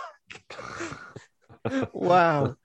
Do you remember being in school when like kids who didn't go to that school or kids who'd like been expelled or something would like lurk outside the school on their bikes? Yeah, in school, you bloody twat. You're allowed to come here if you didn't fuck it up, mate. What are you doing coming here now? Yeah, let me in, will you? No, get out of here. Oh, give us some maths, mate. Go on. They're craving it. Go on, ask me one. Go on, no, square root. You're expelled. You're not allowed to learn anything. Oh, go on. Just give us a hint. Tell us about what King and Queens you learned about today. No, you're not allowed any school, mate. You've been expelled. Any 1066? Oh, we all have that. Come on, give me some. Get out of here. What science does? Sneakers out a bit of magnesium? No. Fuck off, mate. You've been expelled. No school. Sneakers out a bit of magnesium. Yeah. Andy at school stealing magnesium, taking it home. I can reminisce now that those people that were dating high schoolers in their 20s, their equivalent friends who were at high school with them probably think, look at those bunch of pedos now hanging about. Bunch of bloody pedos. It's weird. Maybe it's just when you like they grew up in a generation where they watched Grease, where even though they're high school kids, they were all You're allowed to evidently look 35. They were all like 35, so they were confused. Damn it. Greece has got a lot to answer for, to be honest. So yeah, after being introduced to everybody, we go to the hospital, don't we, with to see Tara, and Sam gets to the hospital with Richie. Everyone's around, sort of like going, "Are you all right? You've been stabbed like 8 times." Everyone's right in her face. Yeah, I'm fine. Thanks. Yeah, I mean, she does. She when she speaks to Sam on her own, you realize there's a bit of history that Sam just obviously upped and left for an unknown reason at this point. Where's the mum again? The mum is some in business London, trip in Tokyo or London. Yeah, and apparently she says, "Oh, she called to see if I was all right." I'm like, can you imagine that? Like, your daughter's just been stabbed. Are you all right? Yeah, I'm okay. All right, see you later. Cool. Yeah. I'm These on the flights London are Eye. non-refundable. Sorry. I've got dinner tonight and a big meeting tomorrow. Yeah, that's pretty much it. I'd love there to be DVD extras of like just the mom's experience in London. Yeah. Maybe it's like a typing error, and like she'd heard like what could you mistype stabbed as that would make you think I'll just phone and check she's all right. She's what? She's been in a slabbing accident. She's been slabbed. Oh, I bet I've just been stamped. Who stamped on you? That's mean. Tell him not to do it again. Stabbed. His shoes are right. Sorry, You got it's a breaking footprint up. Stabbed. Stan? Who's Stan? Who is Stan? Your new boyfriend? You've been stabbed. Someone been follows you stabbed. as a fan.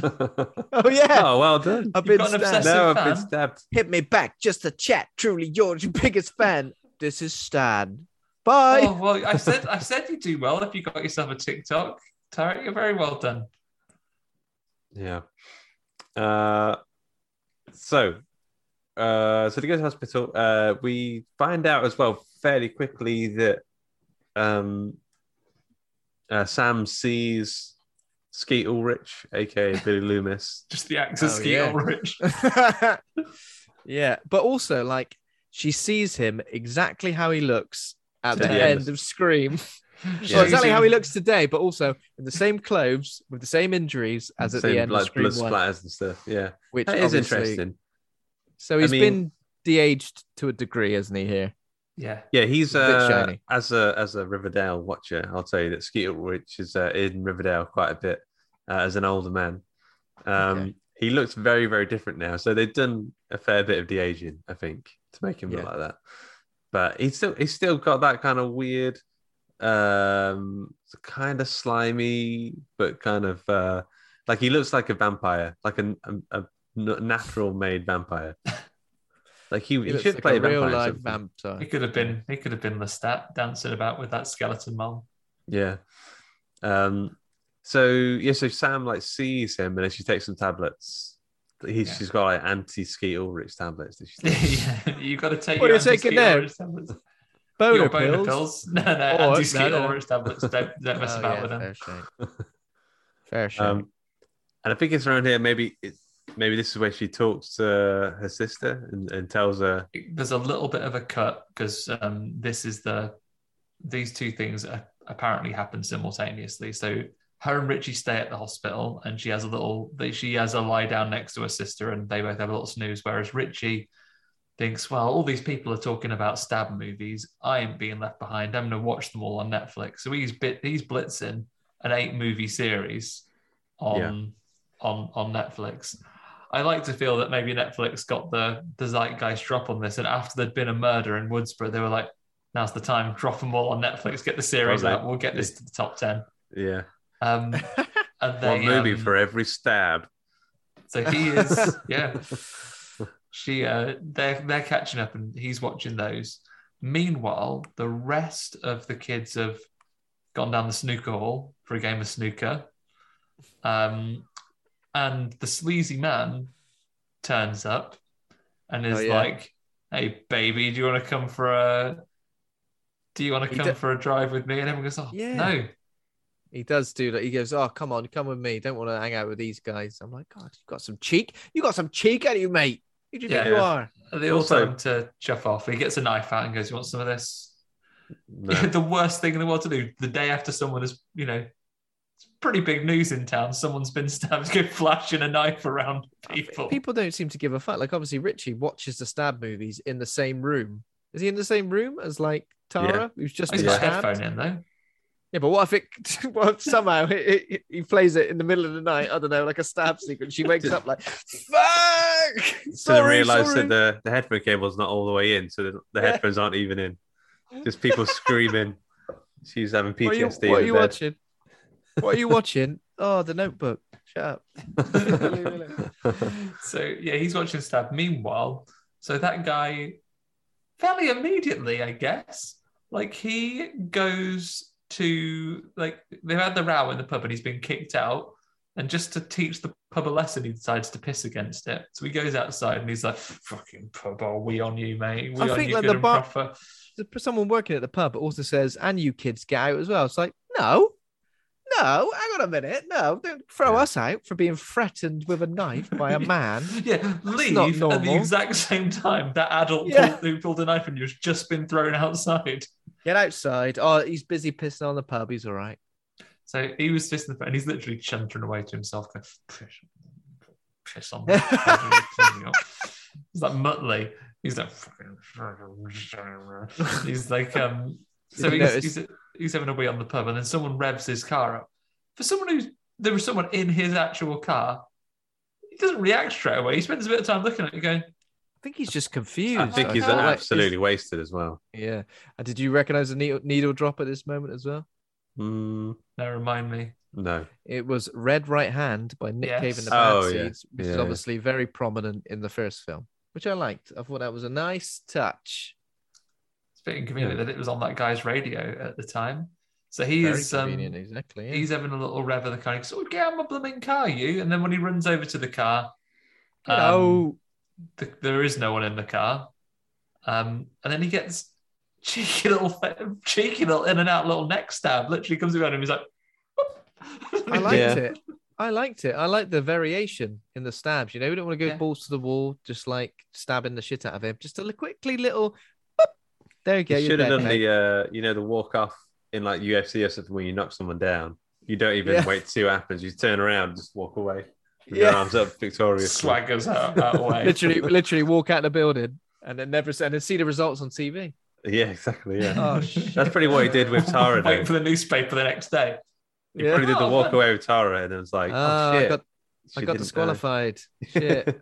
Yeah. It got counted as a ring out. Shit. Yeah, but he doesn't this time. He stabs that man. So that, and I guess again narratively it makes sense because man who is clearly a wrong un, he's not going to be a very sustainable like suspect for the whodunit element. So might as well kill him moments later. Yeah, he was fodder. He was going to die. He knew Yeah. he was going to die. Yeah. So he's straight in the bin, and rightly so. He's a bad bloke. Not suggesting that everyone who's a bad bloke should be stabbed in the neck, but in this case, yes, I mean, he pissed on a pub. That's out of order. that was it. Like the ghost face killer was watching and thinking, okay, Dirty boy. he is not dating age appropriately. That's strike one. Yeah. Pulled a knife on those kids. That's strike two. If he just drives off now, When you're ready to pop the question, the last thing you want to do is second-guess the ring. At BlueNile.com, you can design a one-of-a-kind ring with the ease and convenience of shopping online. Choose your diamond and setting. When you find the one, you'll get it delivered right to your door. Go to BlueNile.com and use promo code LISTEN to get $50 off your purchase of $500 or more. That's code LISTEN at BlueNile.com for $50 off your purchase. BlueNile.com, code LISTEN. I'm Sandra, and I'm just the professional your small business was looking for. But you didn't hire me because you didn't use LinkedIn Jobs. LinkedIn has professionals you can't find anywhere else, including those who aren't actively looking for a new job, but might be open to the perfect role, like me. In a given month, over 70% of LinkedIn users don't visit other leading job sites. So if you're not looking on LinkedIn, you'll miss out on great candidates like Sandra. Start hiring professionals like a professional. Post your free job on linkedin.com/achieve today. Hey, it's Paige DeSorbo from Giggly Squad. High quality fashion without the price tag. Say hello to Quince. I'm snagging high-end essentials like cozy cashmere sweaters, sleek leather jackets, fine jewelry, and so much more. With Quince being 50 to 80% less than similar brands. And they partner with factories that prioritize safe, ethical, and responsible manufacturing. I love that. Luxury quality within reach. Go to quince.com/style to get free shipping and 365-day returns on your next order. Quince.com/style. Safely and sensibly checks his mirrors up. He's pissed on the pub. He's pissed on the pub. That is it. That's 2 strikes in some people's eyes. Get him. Yeah, because he's slagging it off and pissing on it. So it's all over for him. So rude. So I think Sheriff Judy Hicks, who was in Scream 4, is now, so she's Wes's mother, one of the friend group, and she's gathering everybody else to question them, isn't she? And I think around about the time this is happening. So this is where it goes at the same time. So we have this murder, and at the same time at the hospital, Sam goes for a bag of crisps, get a little bag of cheddars from the snack machine, maybe a drifter. While she's there trying to get those things, Ghostface comes on in, and it's meant to be at roughly the same time. She's been having a chat with Skeet Ulrich, and he's gone, "I'm your dad, you got to tell her. Got to tell your sister that I'm your dad." Yes. Yeah, so I think that was over my dead body. I think initially we don't understand exactly why she's seeing Skeet Ulrich, do we? I was a bit confused initially. It's not too long afterwards, though, that she tells. It's not too long afterwards, but even then I was like, oh, I don't know. I was interested to see where they were going to go with it. Do we learn at the same time as the sister then in a moment? But I think so, yeah. Basically, he says, "Oh, you gotta do some telling," and then the phone goes, and it's Ghostface, and he's at the hospital, and he's going to get her. Shouts to the police, and he's gone. It's like a little exchange. He falls about, bangs his head on a table, gets a chair whizzed at him. Yeah, malignant style chair wazzing. And the bloke who's obviously the police officer who's there to sort of protect Tara from further attacks.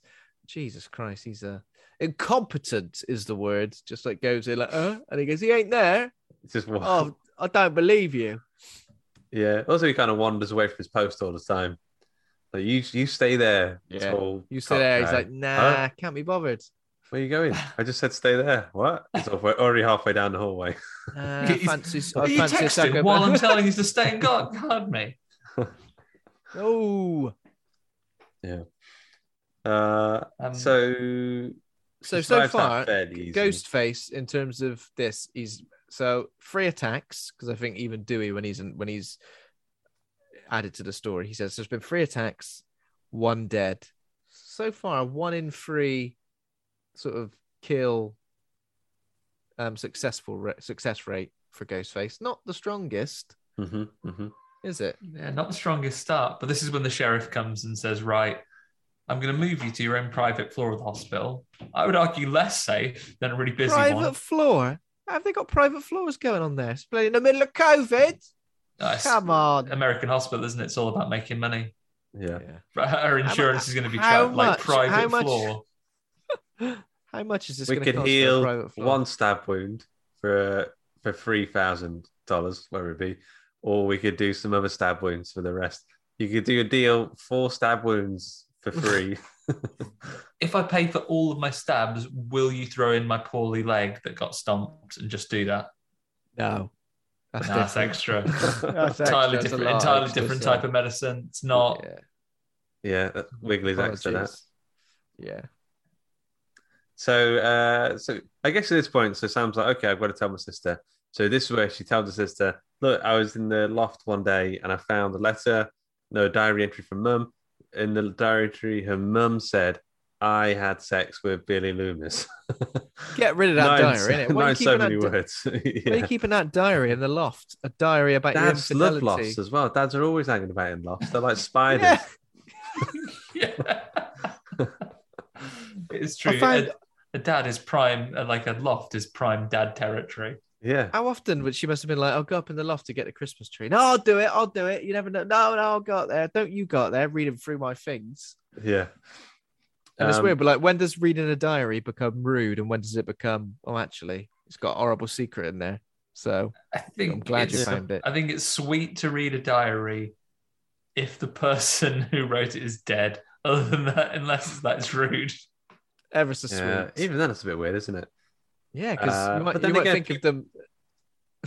They probably want you to read their diary actually because they want it kind of keeps them alive a little bit. So I don't know. Yeah, but then you might have really loved them, thought they were absolutely lovely, and you find their diary full of racism. Yeah. Yeah. Tell you what's wrong with this country. Ooh. Yeah. Put it down. So she said that she went to confront her mum about her dad being Billy Loomis. Didn't realize that her other dad was behind her the whole time. So then he ran away crying. I bet I know what he said, because it's classic thing. She would have turned around, saw her dad, and said, "How long have you been standing there?" Long enough. No, long enough. But why did the mum was facing the other day? Why did the mum not go? Well, she probably tried to. She probably did the Nathan Fillion gift there. Oh yeah. And then Sam would have gone, he's standing behind me, isn't he? And then he would have run away crying. And then he would have gone straight out the window. So he left that night. Jesus Christ. Yeah. That's pretty insane. Like, because they I say feel he left, like he went to the loft. Just went up and got his He bed just out. he went up into the loft, never to pulled be the seen ladder again. up behind him. Yeah. He's in the rafters, just Yeah. in amongst the diaries. in amongst the diaries and the wall and the insulation. Yeah. Ever so furry. Yeah, so he's out of the picture now. So she tells Sarah tells Tara this, says, yeah, so technically it's my fault you left. And then I went absolutely bezic, mate. I was taking all of the pills, all the drugs, drink myself up there because Mom made me promise that I wouldn't tell you. And then Tara's like, all right, Captain Exposition over here. But now they've also introduced an absent father as well. So it's like, okay. Scream 6. Okay. 6 Scream. Interesting. Yeah. Oh yeah, because he's not dead. He's just left forever. Yeah. Dissipated. He went for a pint of milk and he never came back. Went for a piss on the pub wall and never came back. Never came back. Don't piss on a pub wall. That's what they say. So he's gone, and then she gets pied off. The sister goes, right, get out. She reacts really aggressively, doesn't she? She's just like, Ross, so now I've been stabbed because of all your fucking nonsense. I was born into this world and all this shit's happening because of that. Piss you. Yeah. She goes, get, take fuck. And Sling, goes, oh, really? hook. Sling your hook. Yeah. And she's like, shh. And she's like, No. So now this is when Sam and Richie decide to go and find a legacy character, because I think at this point when we've introduced everybody, but the audience needs something to keep them truly engaged. Yeah. So what better than a reclusive Dewey Riley, played by David Arquette. David Arquette. Jesus, forgot his name for a second. Yeah. Hugh blanked. And him and Gail Weathers are split up. He's in a bad place. He's not a sheriff anymore. He's drinking. He's watching Gail Weathers morning TV. Why she's not the Weather Woman, I don't know, because that's the perfect name. Yeah. So they go. So he lives in a trailer as well. So Sam and Richie go to visit him, and they say, "Can we come in? I'm Billy Loomis's daughter. Let's have a chat." And he goes, "Come on in." Me and Billy were like that. It's weird in my memories, because I've not seen Scream for a little while when we last did it on the show. In my memories, when I think of Dewey, he's more. I mean, he isn't. I've got a picture behind me of Doofy from the Scary Movie movies, but in my head, he's more that way than what he actually is. And what he actually is, he's not dumb. Like he's quite shy and sweet, but he's also kind of like, when you look at him now, I don't know, it's because he's been like wrestling and stuff, but he's kind of like surly. Like he's got like a he looks like he could like stand up for himself in a fight. Like he's got like a kind of sweet, soft, but kind of tough exterior. There's one bit when he's like holding a phone, and the phone is so small in his gnarled, mangled hands. It looks like roots that have grown around a bit of signage or something. Like it looks bizarre. That's a great description.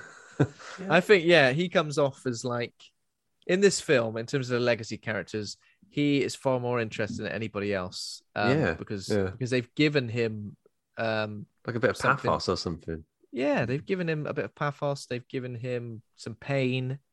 I like what they've done with it. Like, I think he has some really nice dialogue, and it's nice and sharp. And he's clearly now, from being kind of the outsider and the slower character that has the rules of the films explained to him in the early ones. I would argue against the fact that they could do something else than have him been broken up with again, because how often did him and Gale Weathers get back together in subsequent films? It was, and they were also married in real life, and they're now broken up in real life. Is that right? Yeah. So there's some bits still friends. There's some bits in this film, like later on, where it actually got me like a little bit emotional because I knew that like there's like an extra layer with them being like actually kind of a divorced couple as well.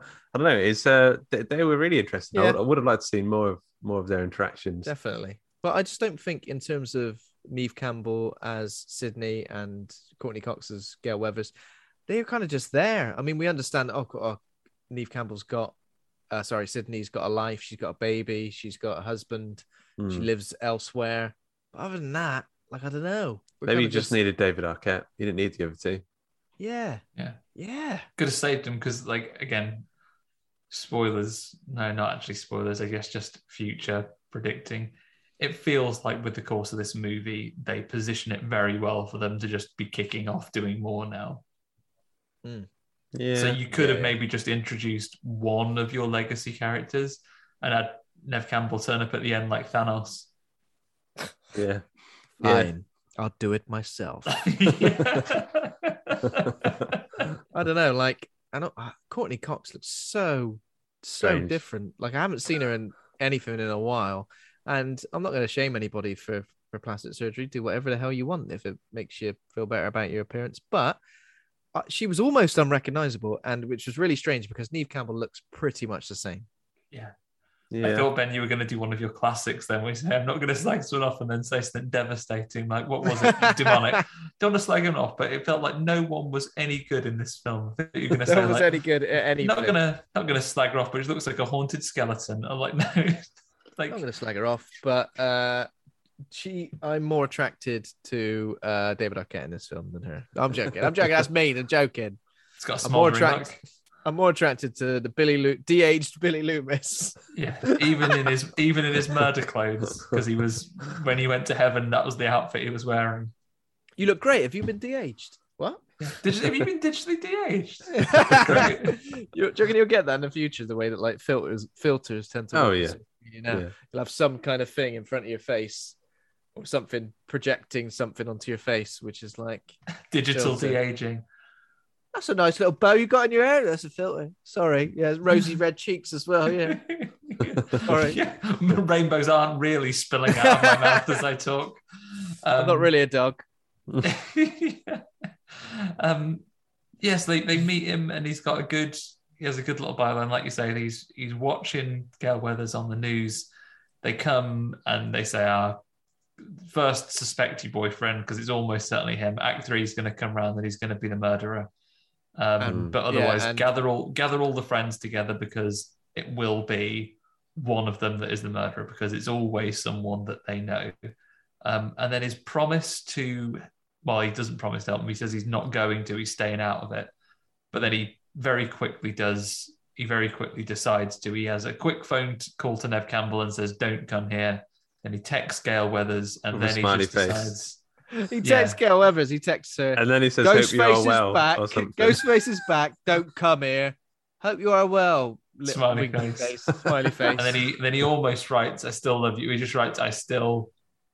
I mean, maybe I'm putting things on him that aren't there. He writes, "I still have lovely fingers." He might be saying, "I still have your mom's casserole dish that I still need to give her back." I still like cornflakes, if you're wondering. I still like cornflakes. I'm still living in a fucking trailer. Well, that's the one thing, though. He's got alcoholism because, things have gone wrong. But much like in a soap opera, the crippling problems of alcohol dependency, if you get a problem in a film, you can just overcome that in a day. It's like, right, not alcoholic anymore, right. I guess. Yeah. Hopefully with a shot of you pouring the demon drink down the sink. Pour it down the sink, never again. And my body will go through no kind of withdrawal. Making that decision is enough. Alcoholics in films are always having a lovely bit of whiskey or bourbon. No, like normal 8% drinks. lager. No, 8% lager. Yeah. What's the He's drinking 8% lager right now. He's got like a limp as he walks. And is that from wrestling, do you think? Because I know he's stabbed up in the early Scream film. He gets stabbed up in Scream 1, he has a limp for the rest of the series. So canonically. From Scream 2. Scream 2 onwards, he's had that limp, and he does mention he's been stabbed 8 times, does he say? He says, I'm fucking, I've had a gutsful. I'm sick of it. Being stabbed is horrible. I don't recommend it. Yeah. So there's a good bit like they go to the friend's place and they're all talking about who it could be and why. And then Dewey says, I think it could be like the boyfriend character or something. And then the boyfriend character says, no, it's probably going to be you because you're the older guy. And then you're alone and you're an alcoholic. And then he said, I think it's you because that really cut deep. And he looks genuinely emotionally hurt by it. He looks genuinely scarred. He's still got those moments of comedy. Which are like, they're not like slapstick. They're just kind of... They're really kind of perfectly perfectly performed. Yeah. And obviously we get the reveal of the twins as well, that they are Randy's niece and nephew. Yeah. And they've got got a picture of him in the living room. They've got like a cinema room tribute towards him. Yeah. Blow him a little kiss every time they go past. Yeah. I tell you what, the actor that plays Randy has made a killing like this. He dies in Scream 2, and I think he gets mentioned in every single one. Jamie Kennedy, is that his name? Is it Jamie? Is it Son of the Mask himself? Yeah, Son of the Mask himself. So Jamie Kennedy gets a shout every time. They love it. And Mindy and Chad kind of take up the role of mostly Mindy, I guess. Well, yeah, Mindy takes up the role of Randy in terms of being a horror movie expert and talking about the rules of horror movies and how they've changed up until now and what things about modern horror now apply to this requel. Yes, she talks about requels and basically gives us the thing, and she brings in the fact that yes, there's going to be legacy characters, but you have to tie back to the original, and it name drops some things that generated loads of fan ire, by not following the rules of a requel and then trying to reboot a franchise that doesn't have anything to do with the original. She says Flatliners, which I was a bit like... Flatliners and Chucky are the ones it gives an example Flatliners, of. Child's Play, and something else, yeah. Then it says that later when we see what's happening here involving legacy and new characters, do they say that Ghostface is going full Force Awakens? Yeah, I think so. Full Force Awakens or Full Last Jedi? Which one was it? I think it's been accused of. I think this film has been accused of going full Last Jedi. Got you. By some folks, and again, unfortunately, their power has been taken because the film has already said. Oh, I know some people will say this, so I predicted it, mate. So preemptively, yeah, and it's smart, I guess, for doing that. Yeah. So yeah, there they go, and they go through everything. I guess at this point as well, they recognize that in the fictional world, and I don't think we see the clips yet, but this is also what happened with the Stab franchise. They brought out Stab 8, and it is nothing like any of the others, and it is gone in its own direction, and everyone hates it. Yeah, and the Ghostface has got a flamethrower, I think. Yeah. So when they're trying to work out the connection between the killer and whoever else, didn't they work out that the Vince guy, the guy who was at the pub as well, is like Vince Clortho. Vince Clortho is like Stu's nephew. Is that what they work out? Some relation of Stu. Yeah, some relation of Stu. And not just that, but also obviously Wes mentions, oh, my mum was a character, and they say legacy characters were not interested in sequel characters, minor dog bit shit parts. characters from the Dog fourth shit one. characters. Oh, cheers, thanks, nice one. I thought it was quite nice that there is someone from the fourth one in this film as well. I've always said that as the rule, Ben. When we have these, that's one of the problems with Halloween. Like, you either have to have none of the original, or you have to have all of it. So, with Halloween, Mike Myers should have that thorn and that baby. That should have all that stuff. Should still be in there. You have to have some of it or none. All of it or none. Baby. Okay. So yeah, obviously this is the bit where everyone's kind of accusing each other as well. Let's say, and I think you could be the killer because of A. You could be the killer because of B. And that kind of continues. Not you live because you're boring. Not you live because you're boring. And then every time that there's anything even remotely close to a motive, it's really like pointed out. So you can't really work anything out yourself in this, because as soon as you think it, the film says it out loud. Yeah. It knows. It's bombarding you with reasons that it could be someone, and then reasons why it isn't them. One of the main reasons it isn't them, because they've just suggested it is them. So the same way that they say, hey, Richie, it's always the boyfriend. Hey, Amber, you're really protective of you're really protective of Tara, and you think, oh, maybe if you can't have her, no one will, because you're quite obsessive over her. You are related to Randy and you're mad. All these things that come up, and genuine as it goes through, you do spend some time. I think I certainly did as a viewer, thinking, right, pretty much everyone. You pause for a second and think. And there are so many quiet moments, especially towards the end, when you think a reveal is going to come, where you feel like you're a split second away from a reveal of sorts. Which was quite interesting. Obviously, when Sam gets accused in this scene of being the killer, she's like, "Fuck this shit," and she leaves and drives. She leaves Richie there as well. Fuck you, Richie. Oh no, I'm gonna get a lift back to the motel. Swivel on it. Yeah. Where did she go again? So she goes. Yeah, where does she go? I think they just go to the murder of the next character to be murdered.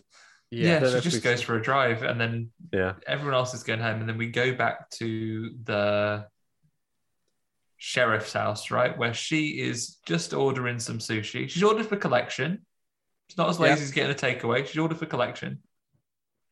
Because it gets all smashy unless you carry it back yourself. She does say that as well, doesn't she? Yeah. It feels like she's constant. If it builds up that she's going to get murdered any point now, but then it kind of tag teams, and then relay races over to the son as he gets home. She leaves the house, and then we stick with him, and then it's like around every corner you feel like he's going to get stabbed. There's even one bit where he opens like a pantry door, and everyone in the cinema was like, "Oh, yeah!" It does it like three. Does it like three times? Doesn't it? Where he opens a cupboard, and it's like, I thought it was really well done. I thought it was as well. Yeah, it's quite funny because it was tense every single time. It's like, right, this time. Yeah, there are moments where people were like, "Oh," these are kind of like groany. Fun. Yeah, it's unbearable. But while he is getting he has a shower, and he's nipping the shower. He's just got in from a run. His mom goes to get the sushi, and Ghostface rings her up and says, "Oh, all right, gonna do another murder," and I said, "Oh, don't." So I am. Oh, don't, not my son. Yeah, he's having a lovely shower. I'm gonna get your son. Have you seen Psycho? So you must know he's in the shower. And she is racing home. She's getting the police to come. He gets out the shower uneventfully, and he's had a missed call from his mom. That's because she gets home, legs it in the house, and this is your daytime murder. Yeah, it's weird actually, because she's already called for backup for people to go to her house. The Ghostface killer kills her, then goes inside the house to do the rest of his business that he's going to do. All the while, there's like a body just outside the front door, and the police are on their way. I don't know. It doesn't feel very smart. It feels like the Ghostface is like wanted to be captured at this point. Yeah. It feels like, I don't know. they could have maybe done a little something with this to try and engineer something here. Like, again, without giving too much away, like in a lot of Scream films, there is more than one killer. Could you have done something here which indicates that there is revealed later that two different people maybe do this, so it could almost happen simultaneously? But I was thinking the same watching it. Like, is it a weird thing to do a stabbing outside someone's house in the middle of the day? And also, I think if the sheriff phoned and said, everyone get to my house now, I think every policeman in the world would like get there immediately. Like all of the police, like every person they had in the world would immediately fall upon their house. Or the Barbies turn up. With like the little clubs. What are we doing? We're getting on a flight. Why? Someone in Woodsboro needs our help. We're going to be there for hours. She's for a call out. Go. So she died. She gets stabbed quite quickly and dies. In fact, I think it's quite brutal. She gets it's the stabbings in this are really they're really quite. I know all stabs are quite hard, but it's really like the force of things. I think they've really gone into it with the real weight of the stabbings, because I think sometimes in horror movies, knives just seem to slip in and out of people like butter, like it's nothing. Not even butter on a cold day, on a warm one. Yeah. But actually, like stabbings are quite hard. You have to stab someone really hard to get them through the chest. This Wes guy is like made of like marshmallow or something, because the knife touches his neck, it's like the neck wants to be stabbed. The knife just like sucks right through to the other end of his neck. Go on then. Do it. Stab me. It's bad though, because like he's got his tasers right there next to him. It doesn't quite reach them. Initially, I was like, would that kill him? Because it only kind of goes like into like the soft, fleshy part of his neck. But does he get stabbed again? I can't remember. You get stabbed a fair old bit, or if it just gets the artery in your neck, then I guess it's all over. But yeah, in terms of the brutality of the stabbings, it felt a bit more realistic, because I think a lot of people who've claimed from like crime documentaries and what's it called? What's the crime thing on BBC One? What's it called? What? Crime Stoppers. Crime Watch. What did I say? Crime Stoppers. Crime Watch. When people have been stabbed, they always say it feels like they've been punched. Like a lot of times, I've been punched. I look down. Oh God, I'm bleeding. So I think it is got a lot more force to it, and I kind of felt that with this. First chance I've had to use my degree in many years, Ben. I did criminology, and like to stab someone is it's really hard. Like especially if you're stabbing them in the chest or something, because if you feel your chest, got a fucking ton of ribs there. Ton of ribs. Yeah, got he left. Yeah, you have to like it can be quite difficult, so you do have to like go at it with some force. So I think they get that bit right. They get the survivability of some of the injuries that people do seem to live from a little wrong, because but in this case, poor old Wes, they've done him dirty, named after the director of the film as well, and he's off. Yeah. There we go. I felt like it was hinting on that tragedy you were talking about, Ben. I don't think it really quite meets what's come before, but it was kind of hinting towards that. This was the moment, because especially when we get like a moment to sort of be with Wes for a while, and we understand the relationship he's got with his mum. Quite a nice relationship. Quite close. Like when he's like getting out the plates and arranging everything on there, and notes saying that she's left some lemon squares in the fridge. Yeah, they sound exactly. Nice. It was those moments that kind of gave those murders, I think, probably out of any of the murders in this film, gave them a lot of and spare a moment for the chef and the staff at that sushi restaurant. They'll have prepared that sushi lovingly. Waiting for pickup. Yeah, where is she? She said she'd be here 5 minutes ago. Maybe she'd been stabbed by a ghost face. I guess the only thing we can really take away as a silver lining from that one is that as it's sushi, it's not going to go cold. Yeah, it's going to go warm. Yeah. Okay, so after that murder's happened, so a lot of people arrive on the scene at this moment. So all the police Sam come, and all the police turn up. Obviously, Sam turns up and says, "Oh, I knew." What did she say? I knew him. I knew her vaguely. And she used to babysit the kids, didn't she? So she was like, knew them, That's right, sort that's of. Yeah. So and then- Dewey turns up as well. And it's now that Gail makes her entrance. Gail Weathers appears, gives Dewey a little punch in the arm for texting her to say, "Blooming Ghostface is back." Ghostface is back. Lol. You never guess what? Yeah, it's been 10 years as well. You'd be like, oh, for fuck's sake, staying as far away as possible from all of this. My God. Ghostface is back. If you were incidentally thinking of coming here, don't. Now here was the first moment where I kind of started feeling worried for a certain character, is when we kind of it gets explained to us what happened between Dewey and Gail and why they split up and how it happened. And Dewey's like, I'm a coward, and she's just, you're a lot of things. You're a twat. Oh, but you're yeah. not a coward. You just didn't like New York or something. That reconciliation moment made me feel like, oh no, something bad's gonna happen to somebody. Oh, and I was leaning one way. I was leaning heavier one way than the other. And obviously she's turned up with a news crew as well, and he's like, oh yeah, well, you just want to cover the story, and she's like, yeah, pretty much. I mean, I've got to get my flight paid for. So they're over there, and that's when they turn around. And who should they see but that tall yet inept policeman going, do. You don't give a fuck. What are you doing here?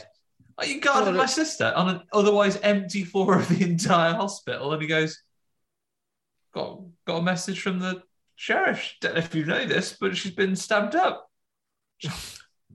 Better get to the hospital then. There's literally no one else at the hospital. It's empty.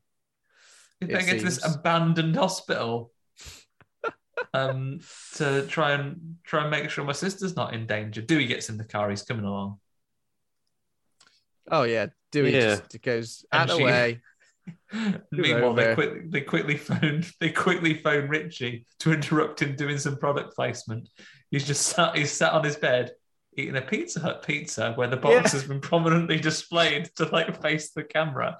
I mean, don't get me wrong, Pizza Hut, if that's the type of thing you're into, I'll sit here with you, one of your pizzas here on camera. I'm normally a Domino's guy. You send me a Pizza Hut, I'll sit here and eat it. I like Pizza Hut, but I feel like Pizza Hut, out of most of the pizza places, like after the first 15 minutes, as it cools down a bit, it loses a lot of quality quite quickly. Whereas Domino's, I feel like, maintains quality regardless of how cold it gets. I feel like Domino's, you can eat it a week later and it'd still be good. I like Papa John's Marmite Scroll, but I beg your pardon? Yeah, what? They do a good Marmite Scroll at Papa John's. Is that a riddle? Yeah, they do like a scroll. It's like a dough, like a twisted dough ball equivalent, but it's got some nice Marmite in there. It's very good. Well, very good. Amazing. Marmite and bread and cheese is a winner. So whatever combination. They're good, but Domino's. I thought you were talking about my heart for a takeaway pizza, but the others. Wow. If any of you want to send us a pizza, we'll talk about it. We'll do a Turtles special or something and eat pizzas. It's got to be a pizza-based horror movie, surely. I think there is about like a giant slice of pizza that attacks some people. Classic. Yeah. Right, pizza chains. If you're listening, and I hope you are, they better be called Slice. Give us a call about this. I'll quite happily do an episode with some of your delicious pizza, and I think we can turn a phrase or two. We'd give you some powerful endorsements. Mr. Kipling hasn't been on yet. No. So Kippers. Now's your chance. Fix your tarts or die. They're on their way to the hospital, and subsequently Tara is kind of realizes she's in danger, doesn't she? Because all the lights go off. Yeah. She gets out of bed. She hears the one policeman that has stayed to guard her. She hears him say the equivalent of, "Oh no, I'm being murdered off camera." Ah. And then she sees his body in a pool of blood. He's had his throat slit. And his gun gone as well.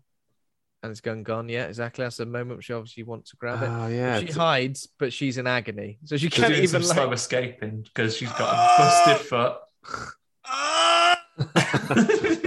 She's dragging herself along and her hands all bleeding because she got stabbed through the hand.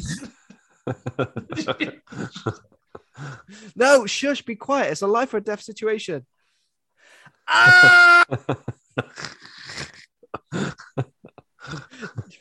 sake, you'd leave her behind. If she wasn't on her own and you were with her, you'd just leave her alone. Say, no, see you later. Stop yelling. Man.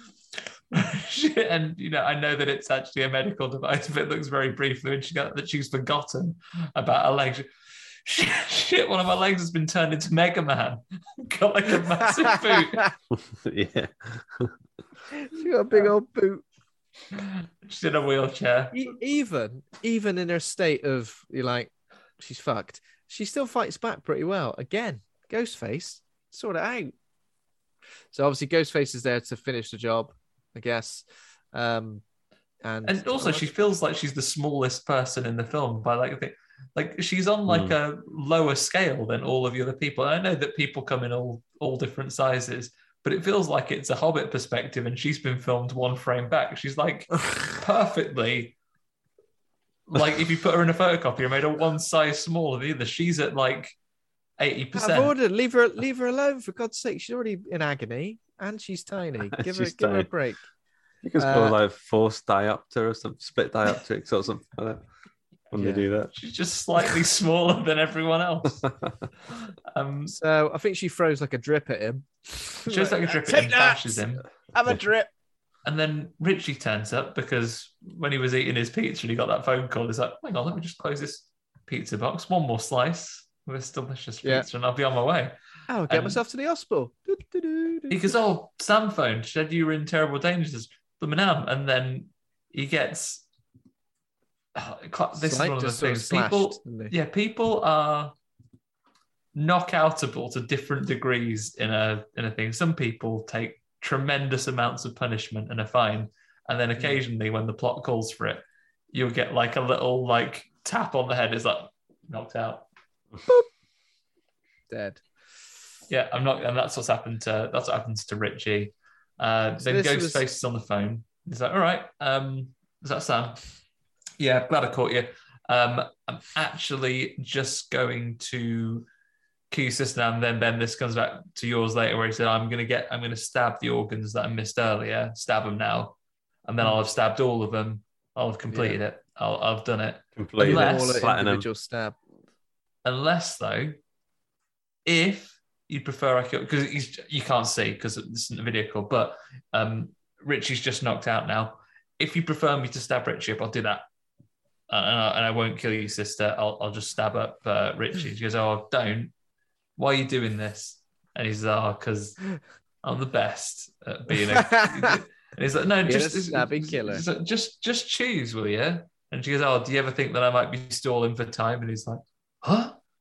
She says that. She's very confident the elevator doors are going to open just on time. I'm going to open. What if they're on the wrong really floor? Slow. The wrong floor. There's ones that get stuck. Just On put the floor. gun through. Yeah. Yeah.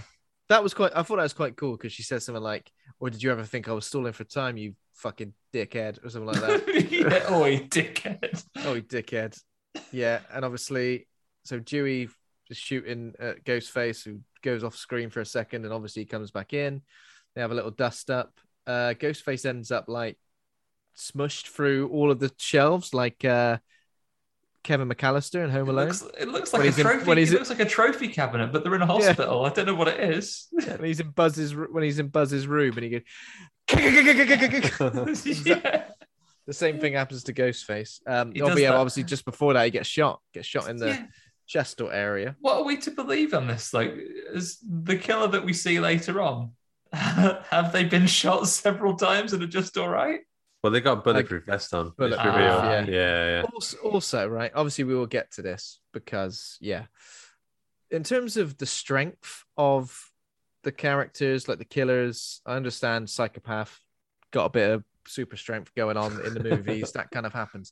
But I don't know. There's some things in this where I'm like, am I really supposed to believe that person is the person who is, I don't know, gutting somebody with 2 knives? Yeah. Like, and that is revealed to be that specific person. It doesn't draw attention to it in this one. And then I was talking to Karen about it on the way home. And while we do mention at one point to one of the characters who isn't the murderer, oh, you're covered in bruises. And they have a reason. They point out they're covered in bruises and they go, oh, no, that's because of something. But this character, who is the murderer and is revealed to be the murderer in the Ghostface mask at this time, I didn't notice it, but apparently you do see that they have bruises on their chest later on, and just no one mentions it. Okay, yeah, interesting. So they must have it from having this bulletproof But yeah, vest. it's not obviously, again, not going to reveal it. It's not a gender thing as such. It's just even if it was like a guy the same size as, for example, Emma Roberts in Scream 4, I would say, is very, very slight, short, and very slim, so I wouldn't ever say in terms of like a strength thing. If it's not a gender thing, because if there was a guy who's that size, I might also think I have to suspend my disbelief for that. I don't know. Well, there's a bit where, so a bad thing happens here. We'll get to it, but Dewey gets killed. Yeah. And the so knife goes basically, into he puts them in the bin, and he puts them in the lift and says, "You got to shoot him in the head." So I'm going to go back and do this on my own. Yeah. So bye. And it was then. I mean, it was pretty obvious at that exact moment that what was going to happen, right? But so as he gets stabbed, but I know what you're saying, because he's like, he gets almost lifted off his feet, like and like they stab him on both sides and like lifted him. There's no supernatural element to this killer, so that is why the kills can't be as over the top as that, really, because when Michael Myers does it, we think, okay, he's the boogeyman, he's the shape. So it looks like you're drinking from Ghostface's face, sucking on his cheek. There's a supernatural element to it, so you're like, oh Jesus, I would get lifted up off the ground. But I think in any film, even like, I don't know, I know what you did last summer. That's not a supernatural one, is it? That's just a guy. No, he's a fisherman, though, and they've got a very physical job. But even then, there's a lot of hooking and lifting. And even that, I'm like a bit, okay, I can't quite believe it. But in this instance, and Scream 4 as well with Emma Roberts, there's a few moments where I'm a bit like, I don't know if I'm totally on board. I mean, Rory Culkin in Scream 4 as well. I wouldn't expect him to be physically able to lift certain characters up. But this instance in particular of gutting Dewey with 2 knives and lifting him up was a bit like, Jesus Christ. Yeah. I completely know what you mean. Yeah. Been doing their calisthenics, I guess.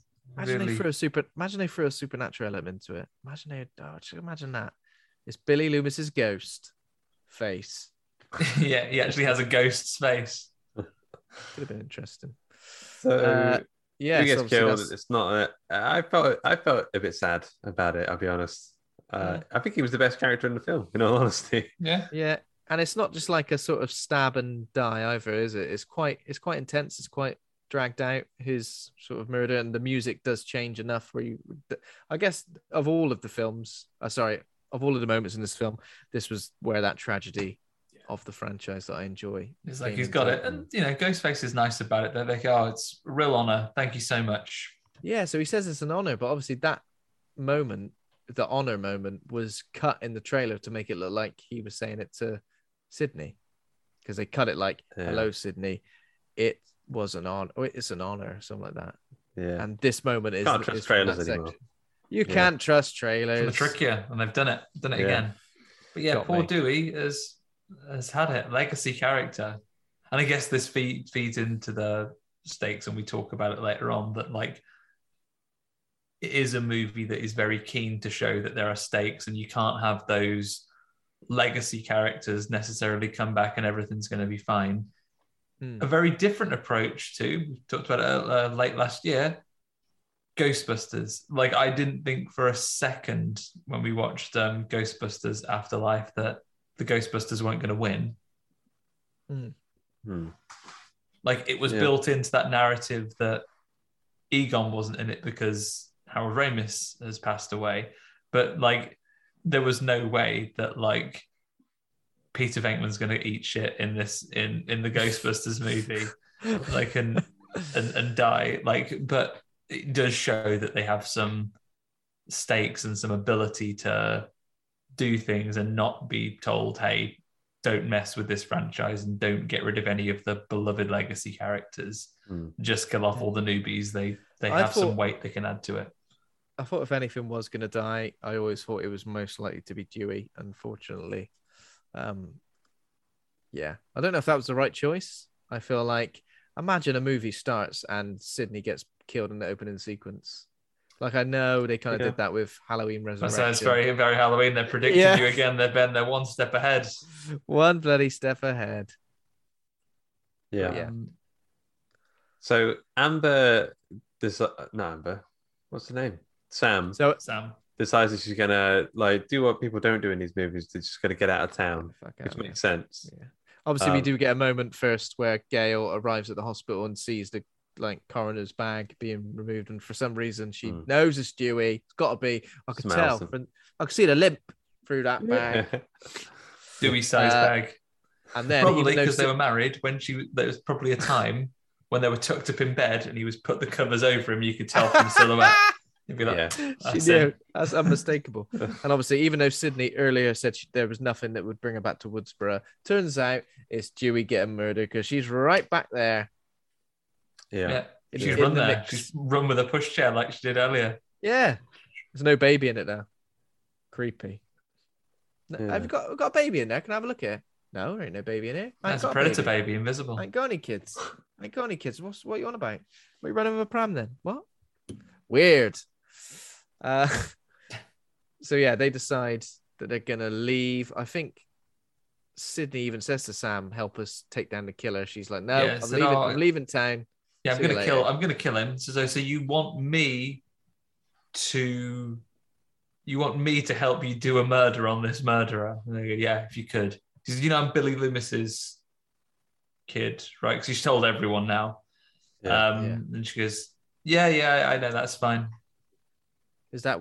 I think she even says, "Is that weird for you?" And she's like, "Nah.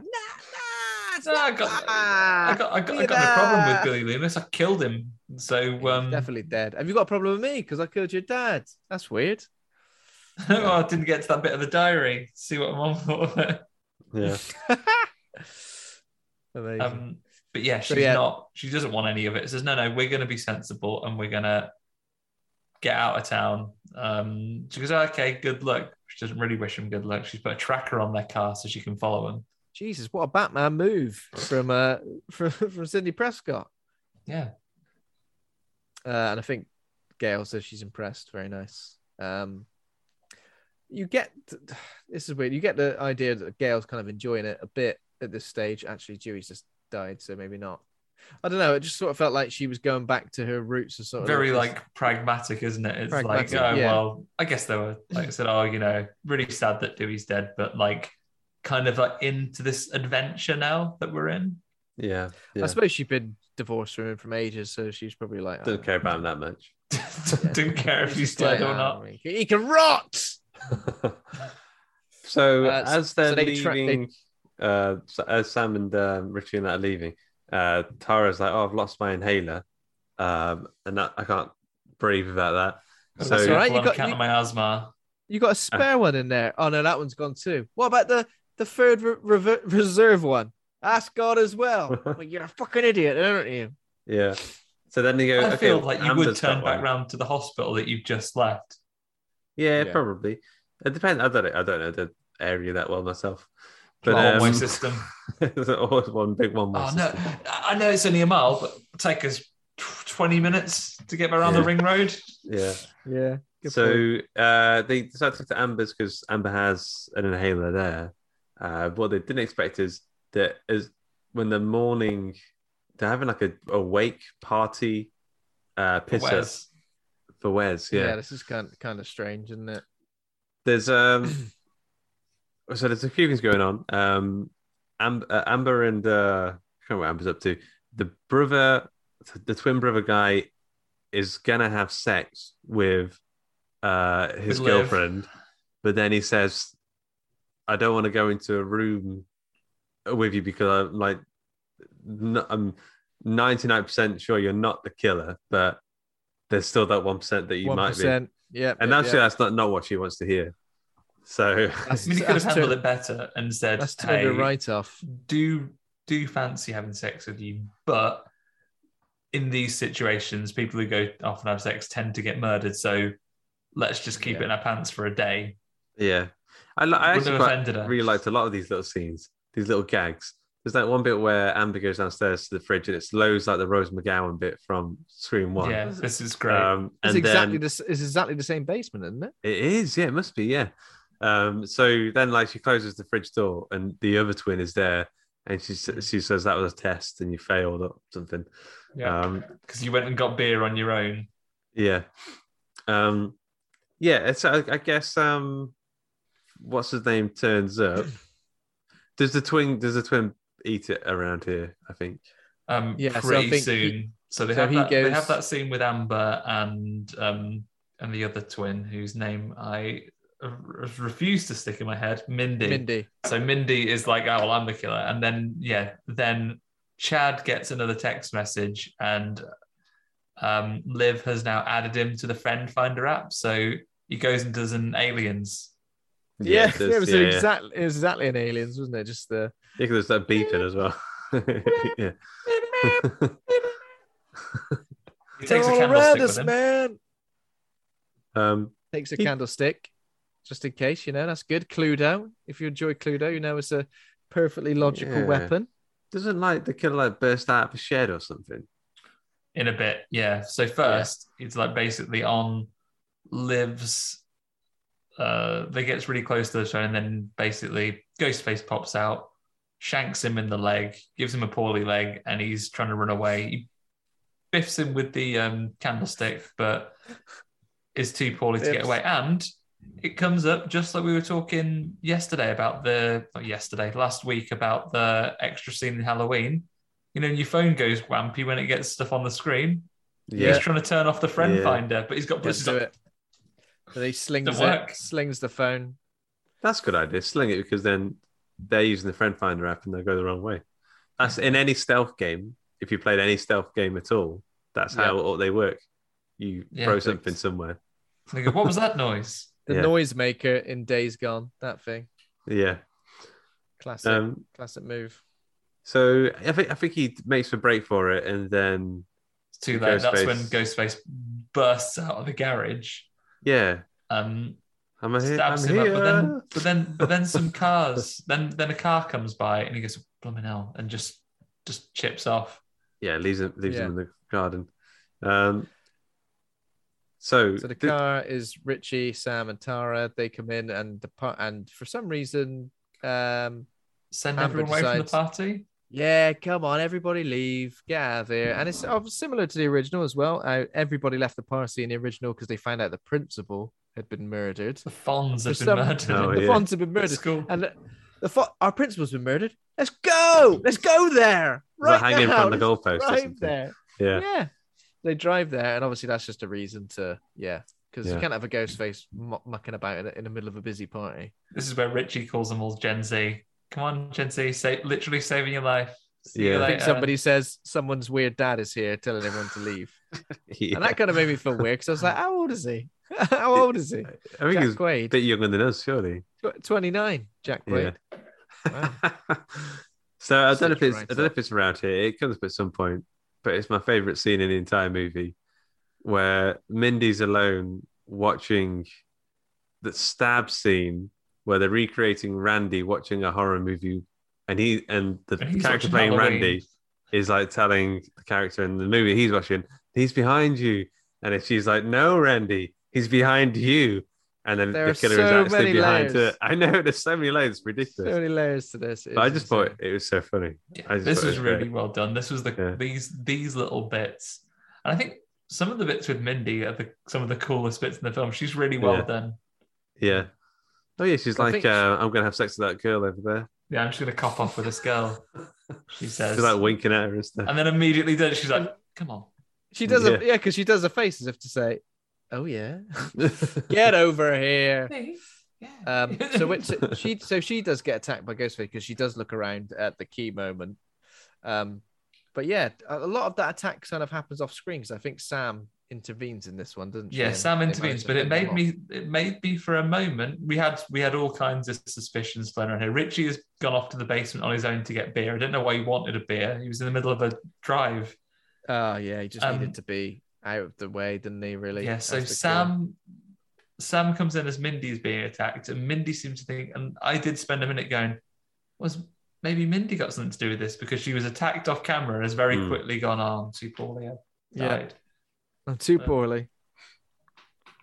Yeah. But yeah, this is basically, as the characters then say, it all is escalating. Everyone comes back in. Ghostface kind of runs away. Richie comes back in. Instead of gone to get a beer, like I asked her to come with me. Like, so I didn't disappear. And then Liv comes back in and is covered with blood, having just found Chad's body outside. They wonder why there's blood on her hands. They wonder everything's gone. Amber's come back downstairs with Tara, having gone to fetch her inhaler. But they can't. They get there, and she goes like, "Oh, like you can't seriously live at this point. Who's covered in Chad's blood?" It's like, no, please, you can't seriously think that I'm the murderer. And Amber answers, "No, I don't think you're the murderer. Spoilers, spoilers, spoilers." Because I am. And then says, "Welcome to Act 3, bitch." End of the line. Shoots her in the head. Yeah. Didn't see that one coming. Yeah. So did any of you suspect Amber at any point? Like I say, I suspected her most early, of the movie, to be honest. I stayed on her. I kept thinking, come on. I don't know. Yeah. I didn't really see it coming, but I thought as soon as it reveals it as any of this friend group, I'll be like, okay, yeah, that's fine. I'm sure they'll explain why. Richie and Sam run into the basement again, and she holds Richie at knife point and basically says, "No, come on. You were off on your own. It's always the boyfriend, like Dewey said, and now here we are in the third act." Richie's like, no. Like, it's not me. In fact, I think that it might be your sister. And you know what? Checks out. Because she wanted to come to the house. She didn't find the inhaler. Yeah. I mean, I can't remember how it all kind of kicks off towards the end here now. It's basically all running wild now because then Sydney and Gail have arrived. They're getting out of the car and Amber is like walking out the house, "Oh my goodness, blooming hell, I've been stabbed. I've been shanked. Shanked." And then they kind of look at each other and go, "You falling for it? Is it true?" They go, no, I'm not falling for it. She goes, "Oh, fucking hell," just gets the gun out and she caps Gail. Yeah, shoots Gail right in the stomach. Yeah. Gets her in the tongue, just in the side though, so not a fatal injury. Yeah. No. So obviously here's the moment as well where Sydney walks back into Stu's house. Oh yeah, we revealed it's Stu's house. Stu's house, yeah. So for the first time since the events of the first movie, she walks in. There's a nice sort of like Dutch angle, isn't there? There's a couple of nice Dutch angles in this, isn't there? Yeah. Where especially like you don't see Dutch angles anymore at all, really. It's very out of vogue. Bring it back. Let's get it back. So yeah, obviously the moment, and she's looking around the house is strangely quiet as well. But yeah, when she's walking around, did she get a phone call at this point? Obviously, Ghostface has got a number. I know that Sydney phoned Sam and said, "Look out, you need to leave because you're at yeah, that's right, Stu's house." That was just where it all kicked off. But now, at this point, Sam has found Tara tied up and duct taped, a bit like Sydney's dad was in the cupboard. Yeah. But kind of, we see her kind of hesitating as to whether she's going to cut her free or not. Sydney then goes around basically sensibly clearing the rooms, basically says, "Come out or I'll shoot you," shoots into a door. And in the process of this, shoots Richie in the leg. Yeah. And she's like, "Why didn't you come out?" He's like, "Because you're just shooting indiscriminately into..." Yeah, you're shooting at people. And then Ghostface comes out, piles her down the stairs, they get into a big scrap. Richie hobbles down and makes it to the gun first. And then we reveal, breaks my heart because I wanted him to be nice. Yeah, me too. Yeah. Also, like his whole complete characterization changes within seconds when it reveals that he's actually the second killer. Yeah, because doesn't he say something like, "Are you okay?" And she says yes, and then he stabs. So then Richie stabs Sam, and it says, "I'm so glad you're okay because I wanted to be the one who got to kill you." Yeah. No good. So Dirty bastard. And then are we led to believe them when he was watching? Because we'll go into the motives now, I guess. But he was watching those stab movies on Netflix, and for us, the watchers of the film, when we thought he might be a goodie, it's because he's not seen them before and he mentions it. But actually, it's because he thinks they're brilliant. They're his favorite. Because he absolutely loves them. I mean, he could have been watching anything else, but he could have just been said he was watching Stab. Could have been watching Care Bears, La La Land, pornography. Or pornography. Can you imagine then? Maybe in many ways, getting his Netflix watch history would have solved this. He says you watch Stab loads. Yeah. You watched Stab 194 times. Yeah, it's all right. It's on your letterboxd. You've given them all 5 stars. Yeah, just for a laugh. Well, they want to give him all 5 stars because he hates the sequels. Doesn't he? And this is where we get to it. Like, this is where we have the reveal that basically Richie in particular is motivated by the fact that he is a big Stab fan and he hates the departure that they made with the last one. So part of their motive is they're going to done these murders so they can inspire a new Stab movie and correct things in Hollywood, because they do a far better job of making things that are based on real murders. So obviously Amber's parents bought Stu Macker's house at some point, and I guess she became like obsessed. She's been obsessed with it. She's been on Reddit learning all about it, and these two became internet friends. So yeah, dangerous combination.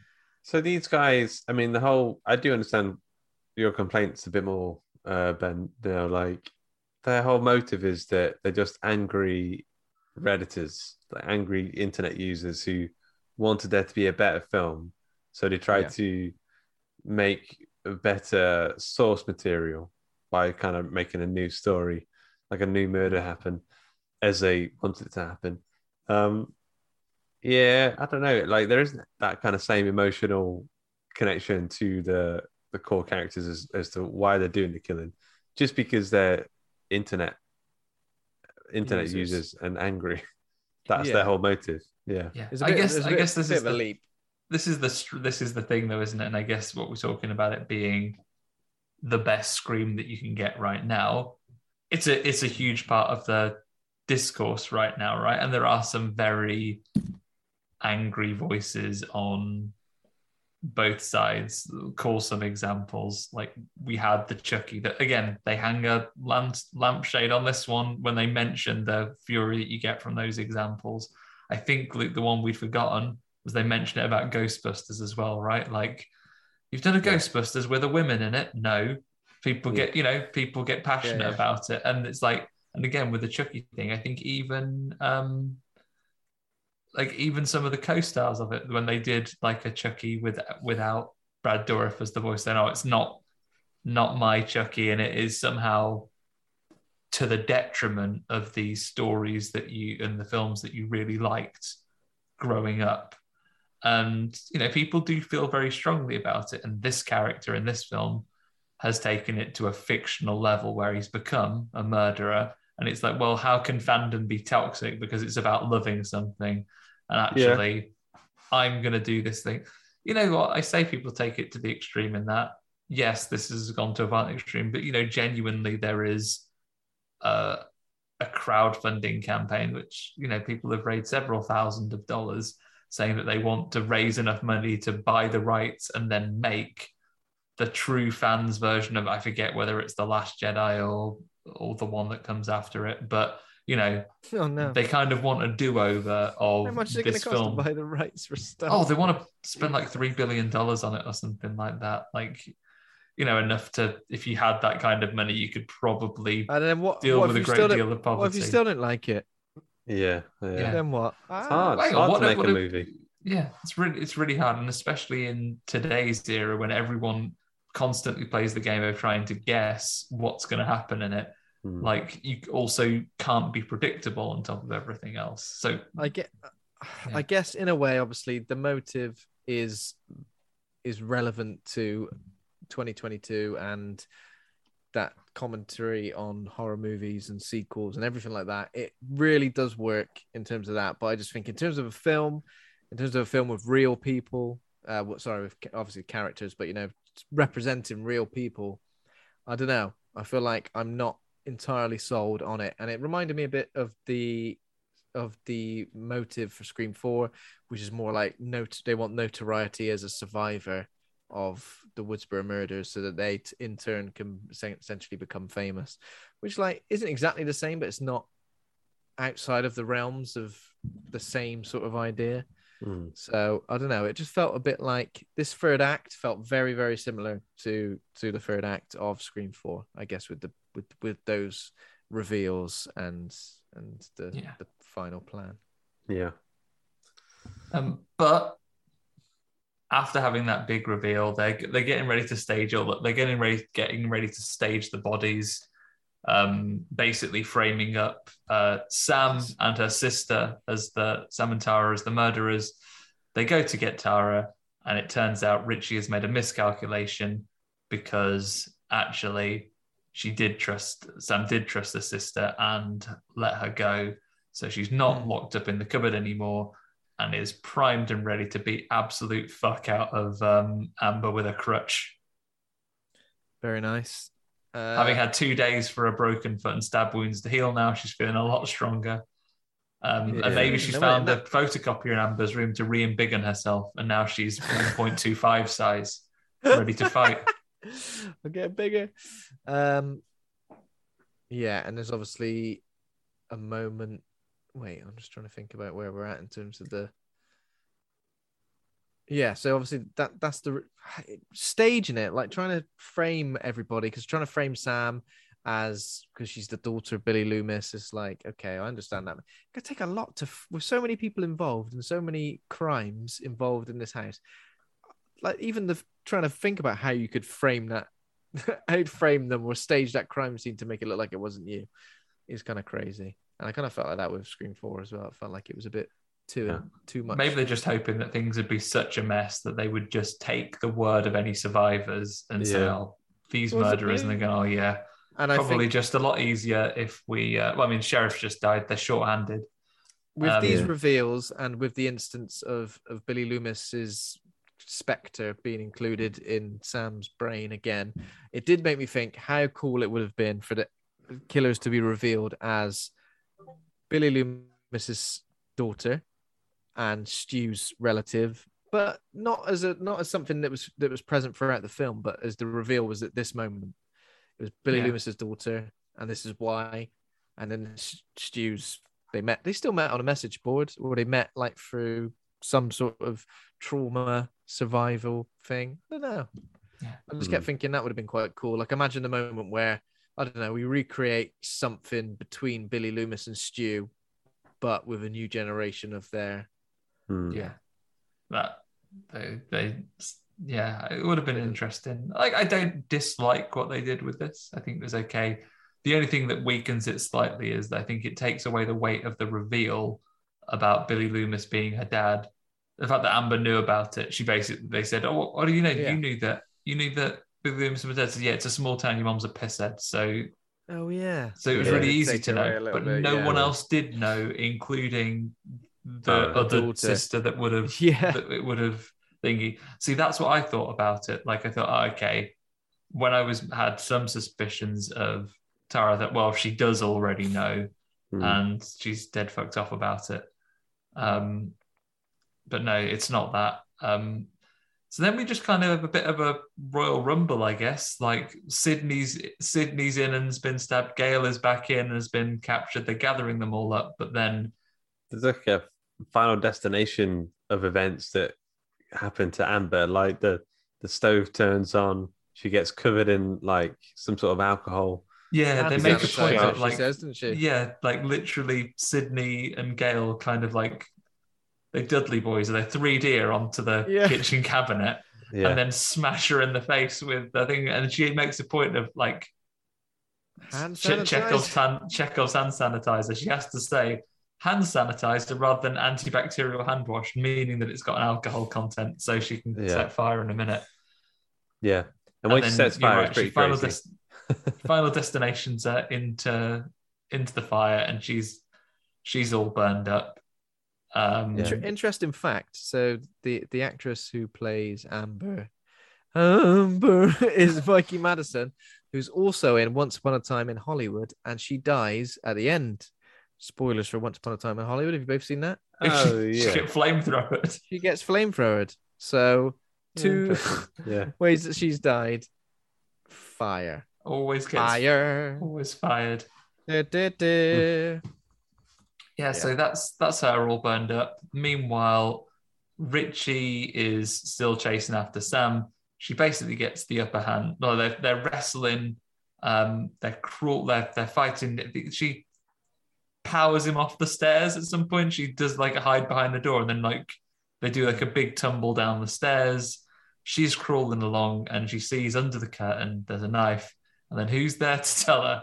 But the ghost of Skeet Ulrich, like a Force ghost, appears and is like, he just goes, eh? There's a knife under there. Have you seen it? And then when she's got it, she goes, it like does like a Mufasa in the clouds, like, remember who you are. So yeah. I've got serial killer gene. Stabbing is in my blood. And then she literally stabs absolute shit out of him. And he's like, at first, he's a bit like the fight goes out of him, and he's like, oh, ow, ow. And he's like, oh, blooming hell, this stings a bit. Oh. This is unpleasant. Every stab I was feeling, because, you know, she's really bang, like in the sides and the. But then it was like, he says like, but what about my movie? Or something. Oh, yeah, he gets his throat. Or like, here's your ending, or something. This was that's it. I was a Here it comes. When he says, oh, it wasn't hard to find you, because obviously she moved away from Woodsboro and he found her. He said, it wasn't hard to find you. It wasn't hard to fuck you. And I was a bit like, what? How would you even go about? I don't know. It just seems like it's a hell of a complicated plan, isn't it? Also, the only way they got back to the house was because he hid Tara's inhaler. Like, I can't believe that worked. Yeah. Imagine if Tara had gone, nah, I'll be fine, I guess. I'll just... Yeah. No, I think you really, and he would really like do just need it. Drove past the house, and Richie's just looking at it like, I guess we're not going to. He would have just out of nowhere started smoking. Yeah. What are you doing? I love these. I love these. Do you know that? I've never seen you smoke before in your life. Well, you don't know me very well, do you? And she was like, Love cigarettes. Oh, I've got a big bunch of flowers here. You haven't got hay fever, have you? That'll make your asthma bad. You know, all this big bouquet of flowers. I love them. The grass museum. Got to stop here.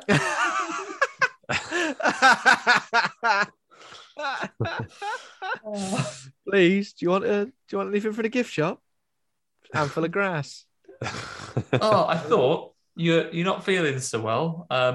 Got you this dog and a cat just to be sure. Hold them real close to your face now. Hypoallergenic. These are hyperallergenic. The most allergenic dogs I could find. So they're constantly shedding. There's another call back to the original. Oh, they always get up again.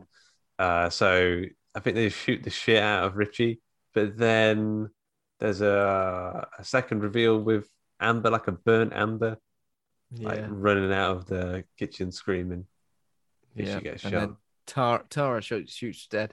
Well, yeah, because when Amber originally got shot, it was Sydney and Gail were like, "Do you want to take this one? Nah, you haven't. You do it. You did the last one. You've done the last one. The last murder, the last legal murder that we did." Yeah. So why don't you kill her? Yeah. So basically, Tara's been a bit left out. She hasn't got to do a murder yet because basically, Sydney and Gail double teamed Amber earlier. Nice. Sam has stabbed up the other one, so now Tara's like, I want some of this action. She gets to do the last shot of Amber. Sam's kind of put. Then that's it. The ambulances come. Some people better than others. Yeah, a lot of people survive. Oh yeah, because Chad is fine. Yeah, he just got like a bad knee. The Mindy's fine. Mindy's fine. Yeah.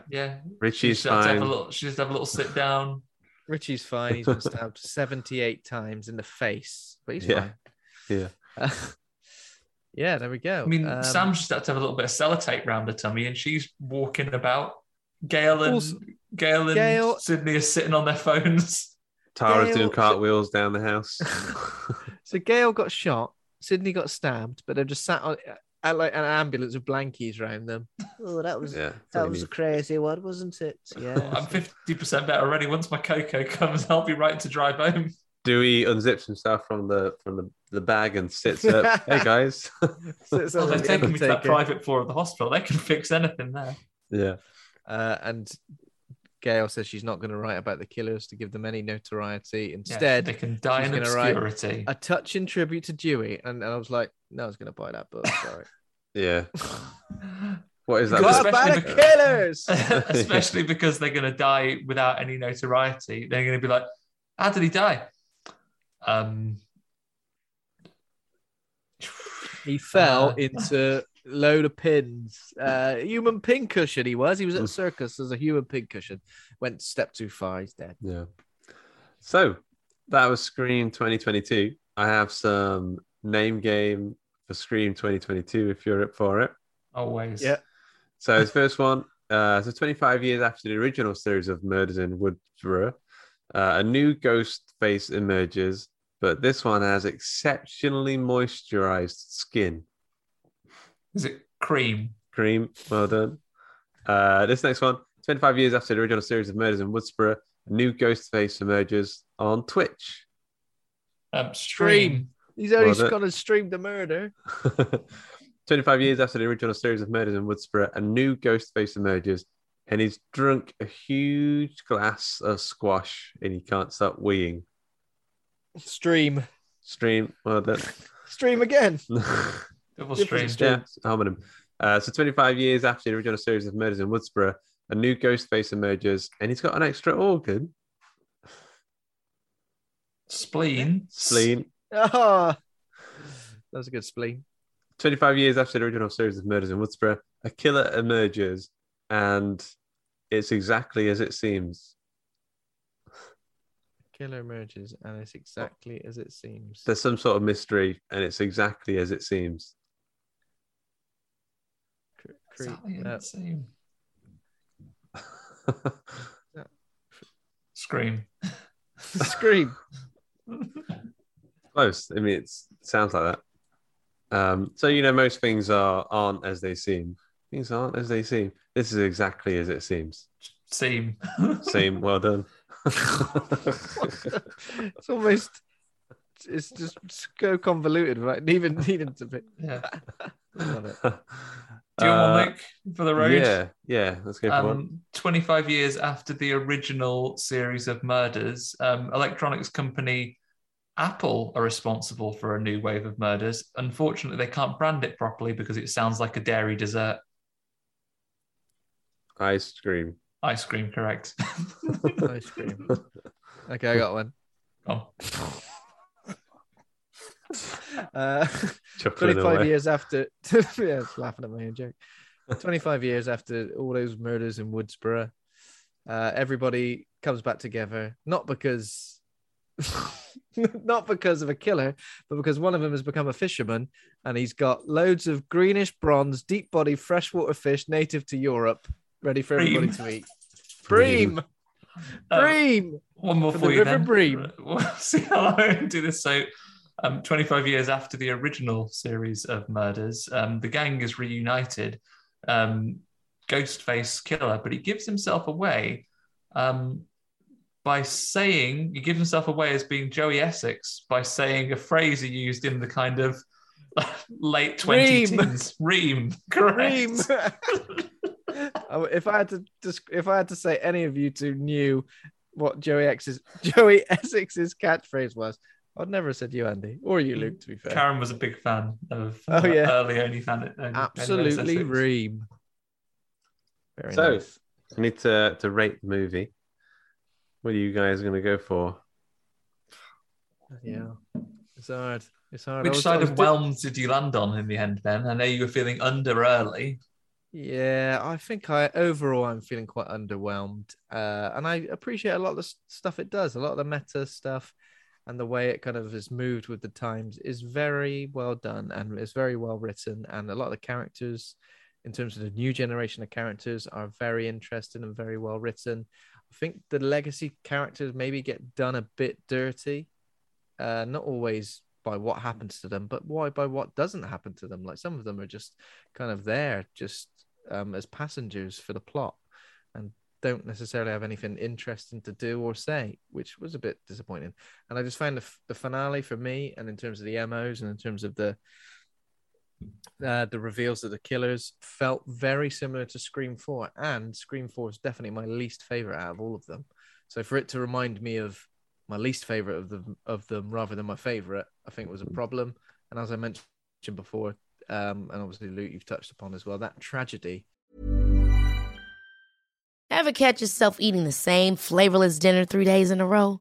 Dreaming of something better? Well, HelloFresh is your guilt-free dream come true, baby. It's me, Keke Palmer. Let's wake up those taste buds with hot, juicy pecan-crusted chicken or garlic butter shrimp scampi. Hello Fresh. Stop dreaming of all the delicious possibilities and dig in at HelloFresh.com. Let's get this dinner party started. Even when we're on a budget, we still deserve nice things. Quince is a place to scoop up stunning high-end goods for 50 to 80% less than similar brands. They have buttery soft cashmere sweaters starting at $50, luxurious Italian leather bags, and so much more. Plus, Quince only works with factories that use safe, ethical, and responsible manufacturing. Get the high-end goods you'll love without the high price tag with Quince. Go to quince.com/style for free shipping and 365-day returns. It's the Kia Summer Sticker Sales Event, so give your friends something to look at, like a B&B with an ocean view, an endless field of wildflowers, or a sunset that needs no filter. Make this a summer to share and save with a capable Kia SUV or powerful sedan. See your local Kia dealer or visit kia.com to learn more. Kia, movement that inspires. Call 800-3334-KIA for details. Always drive safely. Sale applies to purchase of specially tagged 2024 vehicles only. Quantities are limited. Must take delivery by 7/8/24. Obviously, it's a weird sort of thing. You've got the meta stuff, you've got the comedy in sense, but there is this sort of like tragedy to the films, which actually make them some of the kills quite brutal or unexpected. Yeah, the kills are never like too gory, but they're kind of like they just emotionally get you. They make you feel like pity like, for. Oh shit! Oh, he's not dead, is he? You haven't got him, have they? Yeah, I wanted him to survive. Yeah, and I just feel like it lacked a lot of that. And even, I mean, I enjoyed it. I definitely enjoyed it. It's always good to have a new Scream movie, and obviously it's been over 10 years since the last one, so I'm very happy to. But I don't know if I can go very high on it because I was trying to list it against the other Scream films and what I've rated the other Scream films. And I don't know if I'd maybe my third favorite out of the lot, just because 3 and 4 I wasn't particularly sold on. Maybe a C+. Possibly. Okay. Yeah. Fair Ben. Yeah. Fair Ben. Fair Ben plus. So Ben was underwhelmed. I said before to you, Andy, I was pretty whelmed overall. I think it satisfied everything I wanted from a Scream movie in 2022. Once I was blown away, and I even found it a little bit too long at times. I think the pace kind of dragged in the middle bit somewhere, but it could have been because it was a bit late and I was a bit tired. So I mean, I'm going to go with like a straight down the middle B. Nice. Very nice. Very nice.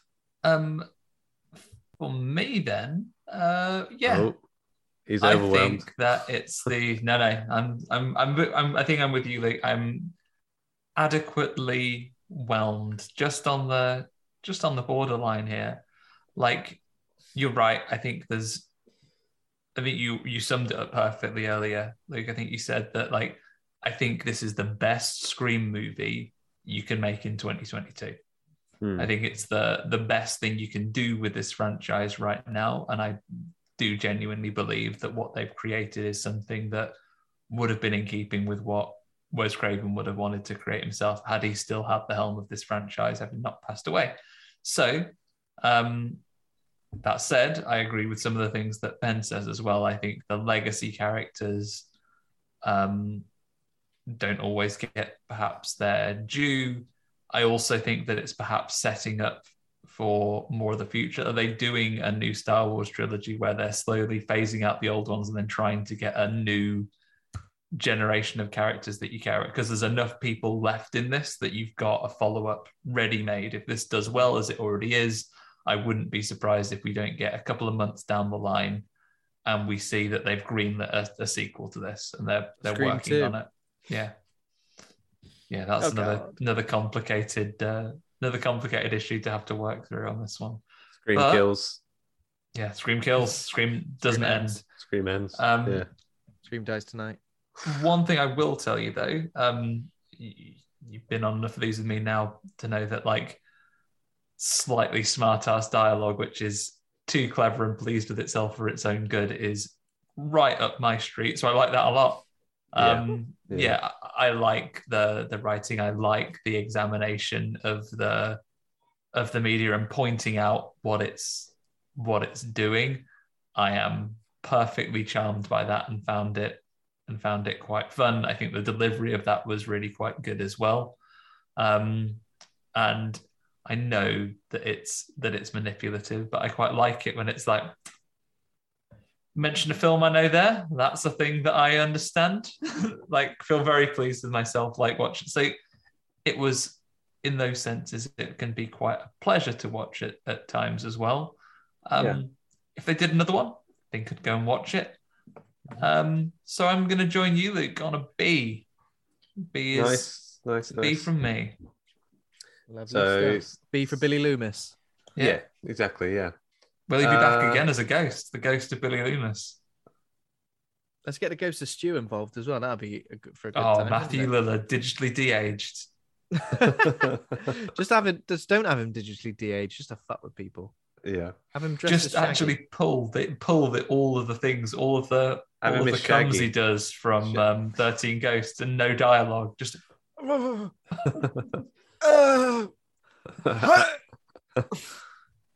yeah. There we go.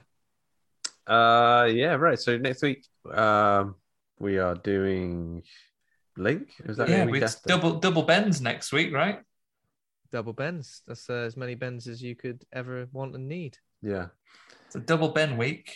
So Ben Scaife, friend Ben Scaife is joining us. Yeah. Long-time listener of the show, friend of the show. T-shirt maker. Monkey horror enthusiast. Yeah, he's coming to talk with us just a year, just over a year and a week away it'll be since we did our Congo episode, famous ape horror Congo. He's going to come and talk to us about Link, another ape horror film. We'll no doubt mention Dunstan. I think he'll make an appearance. Yeah.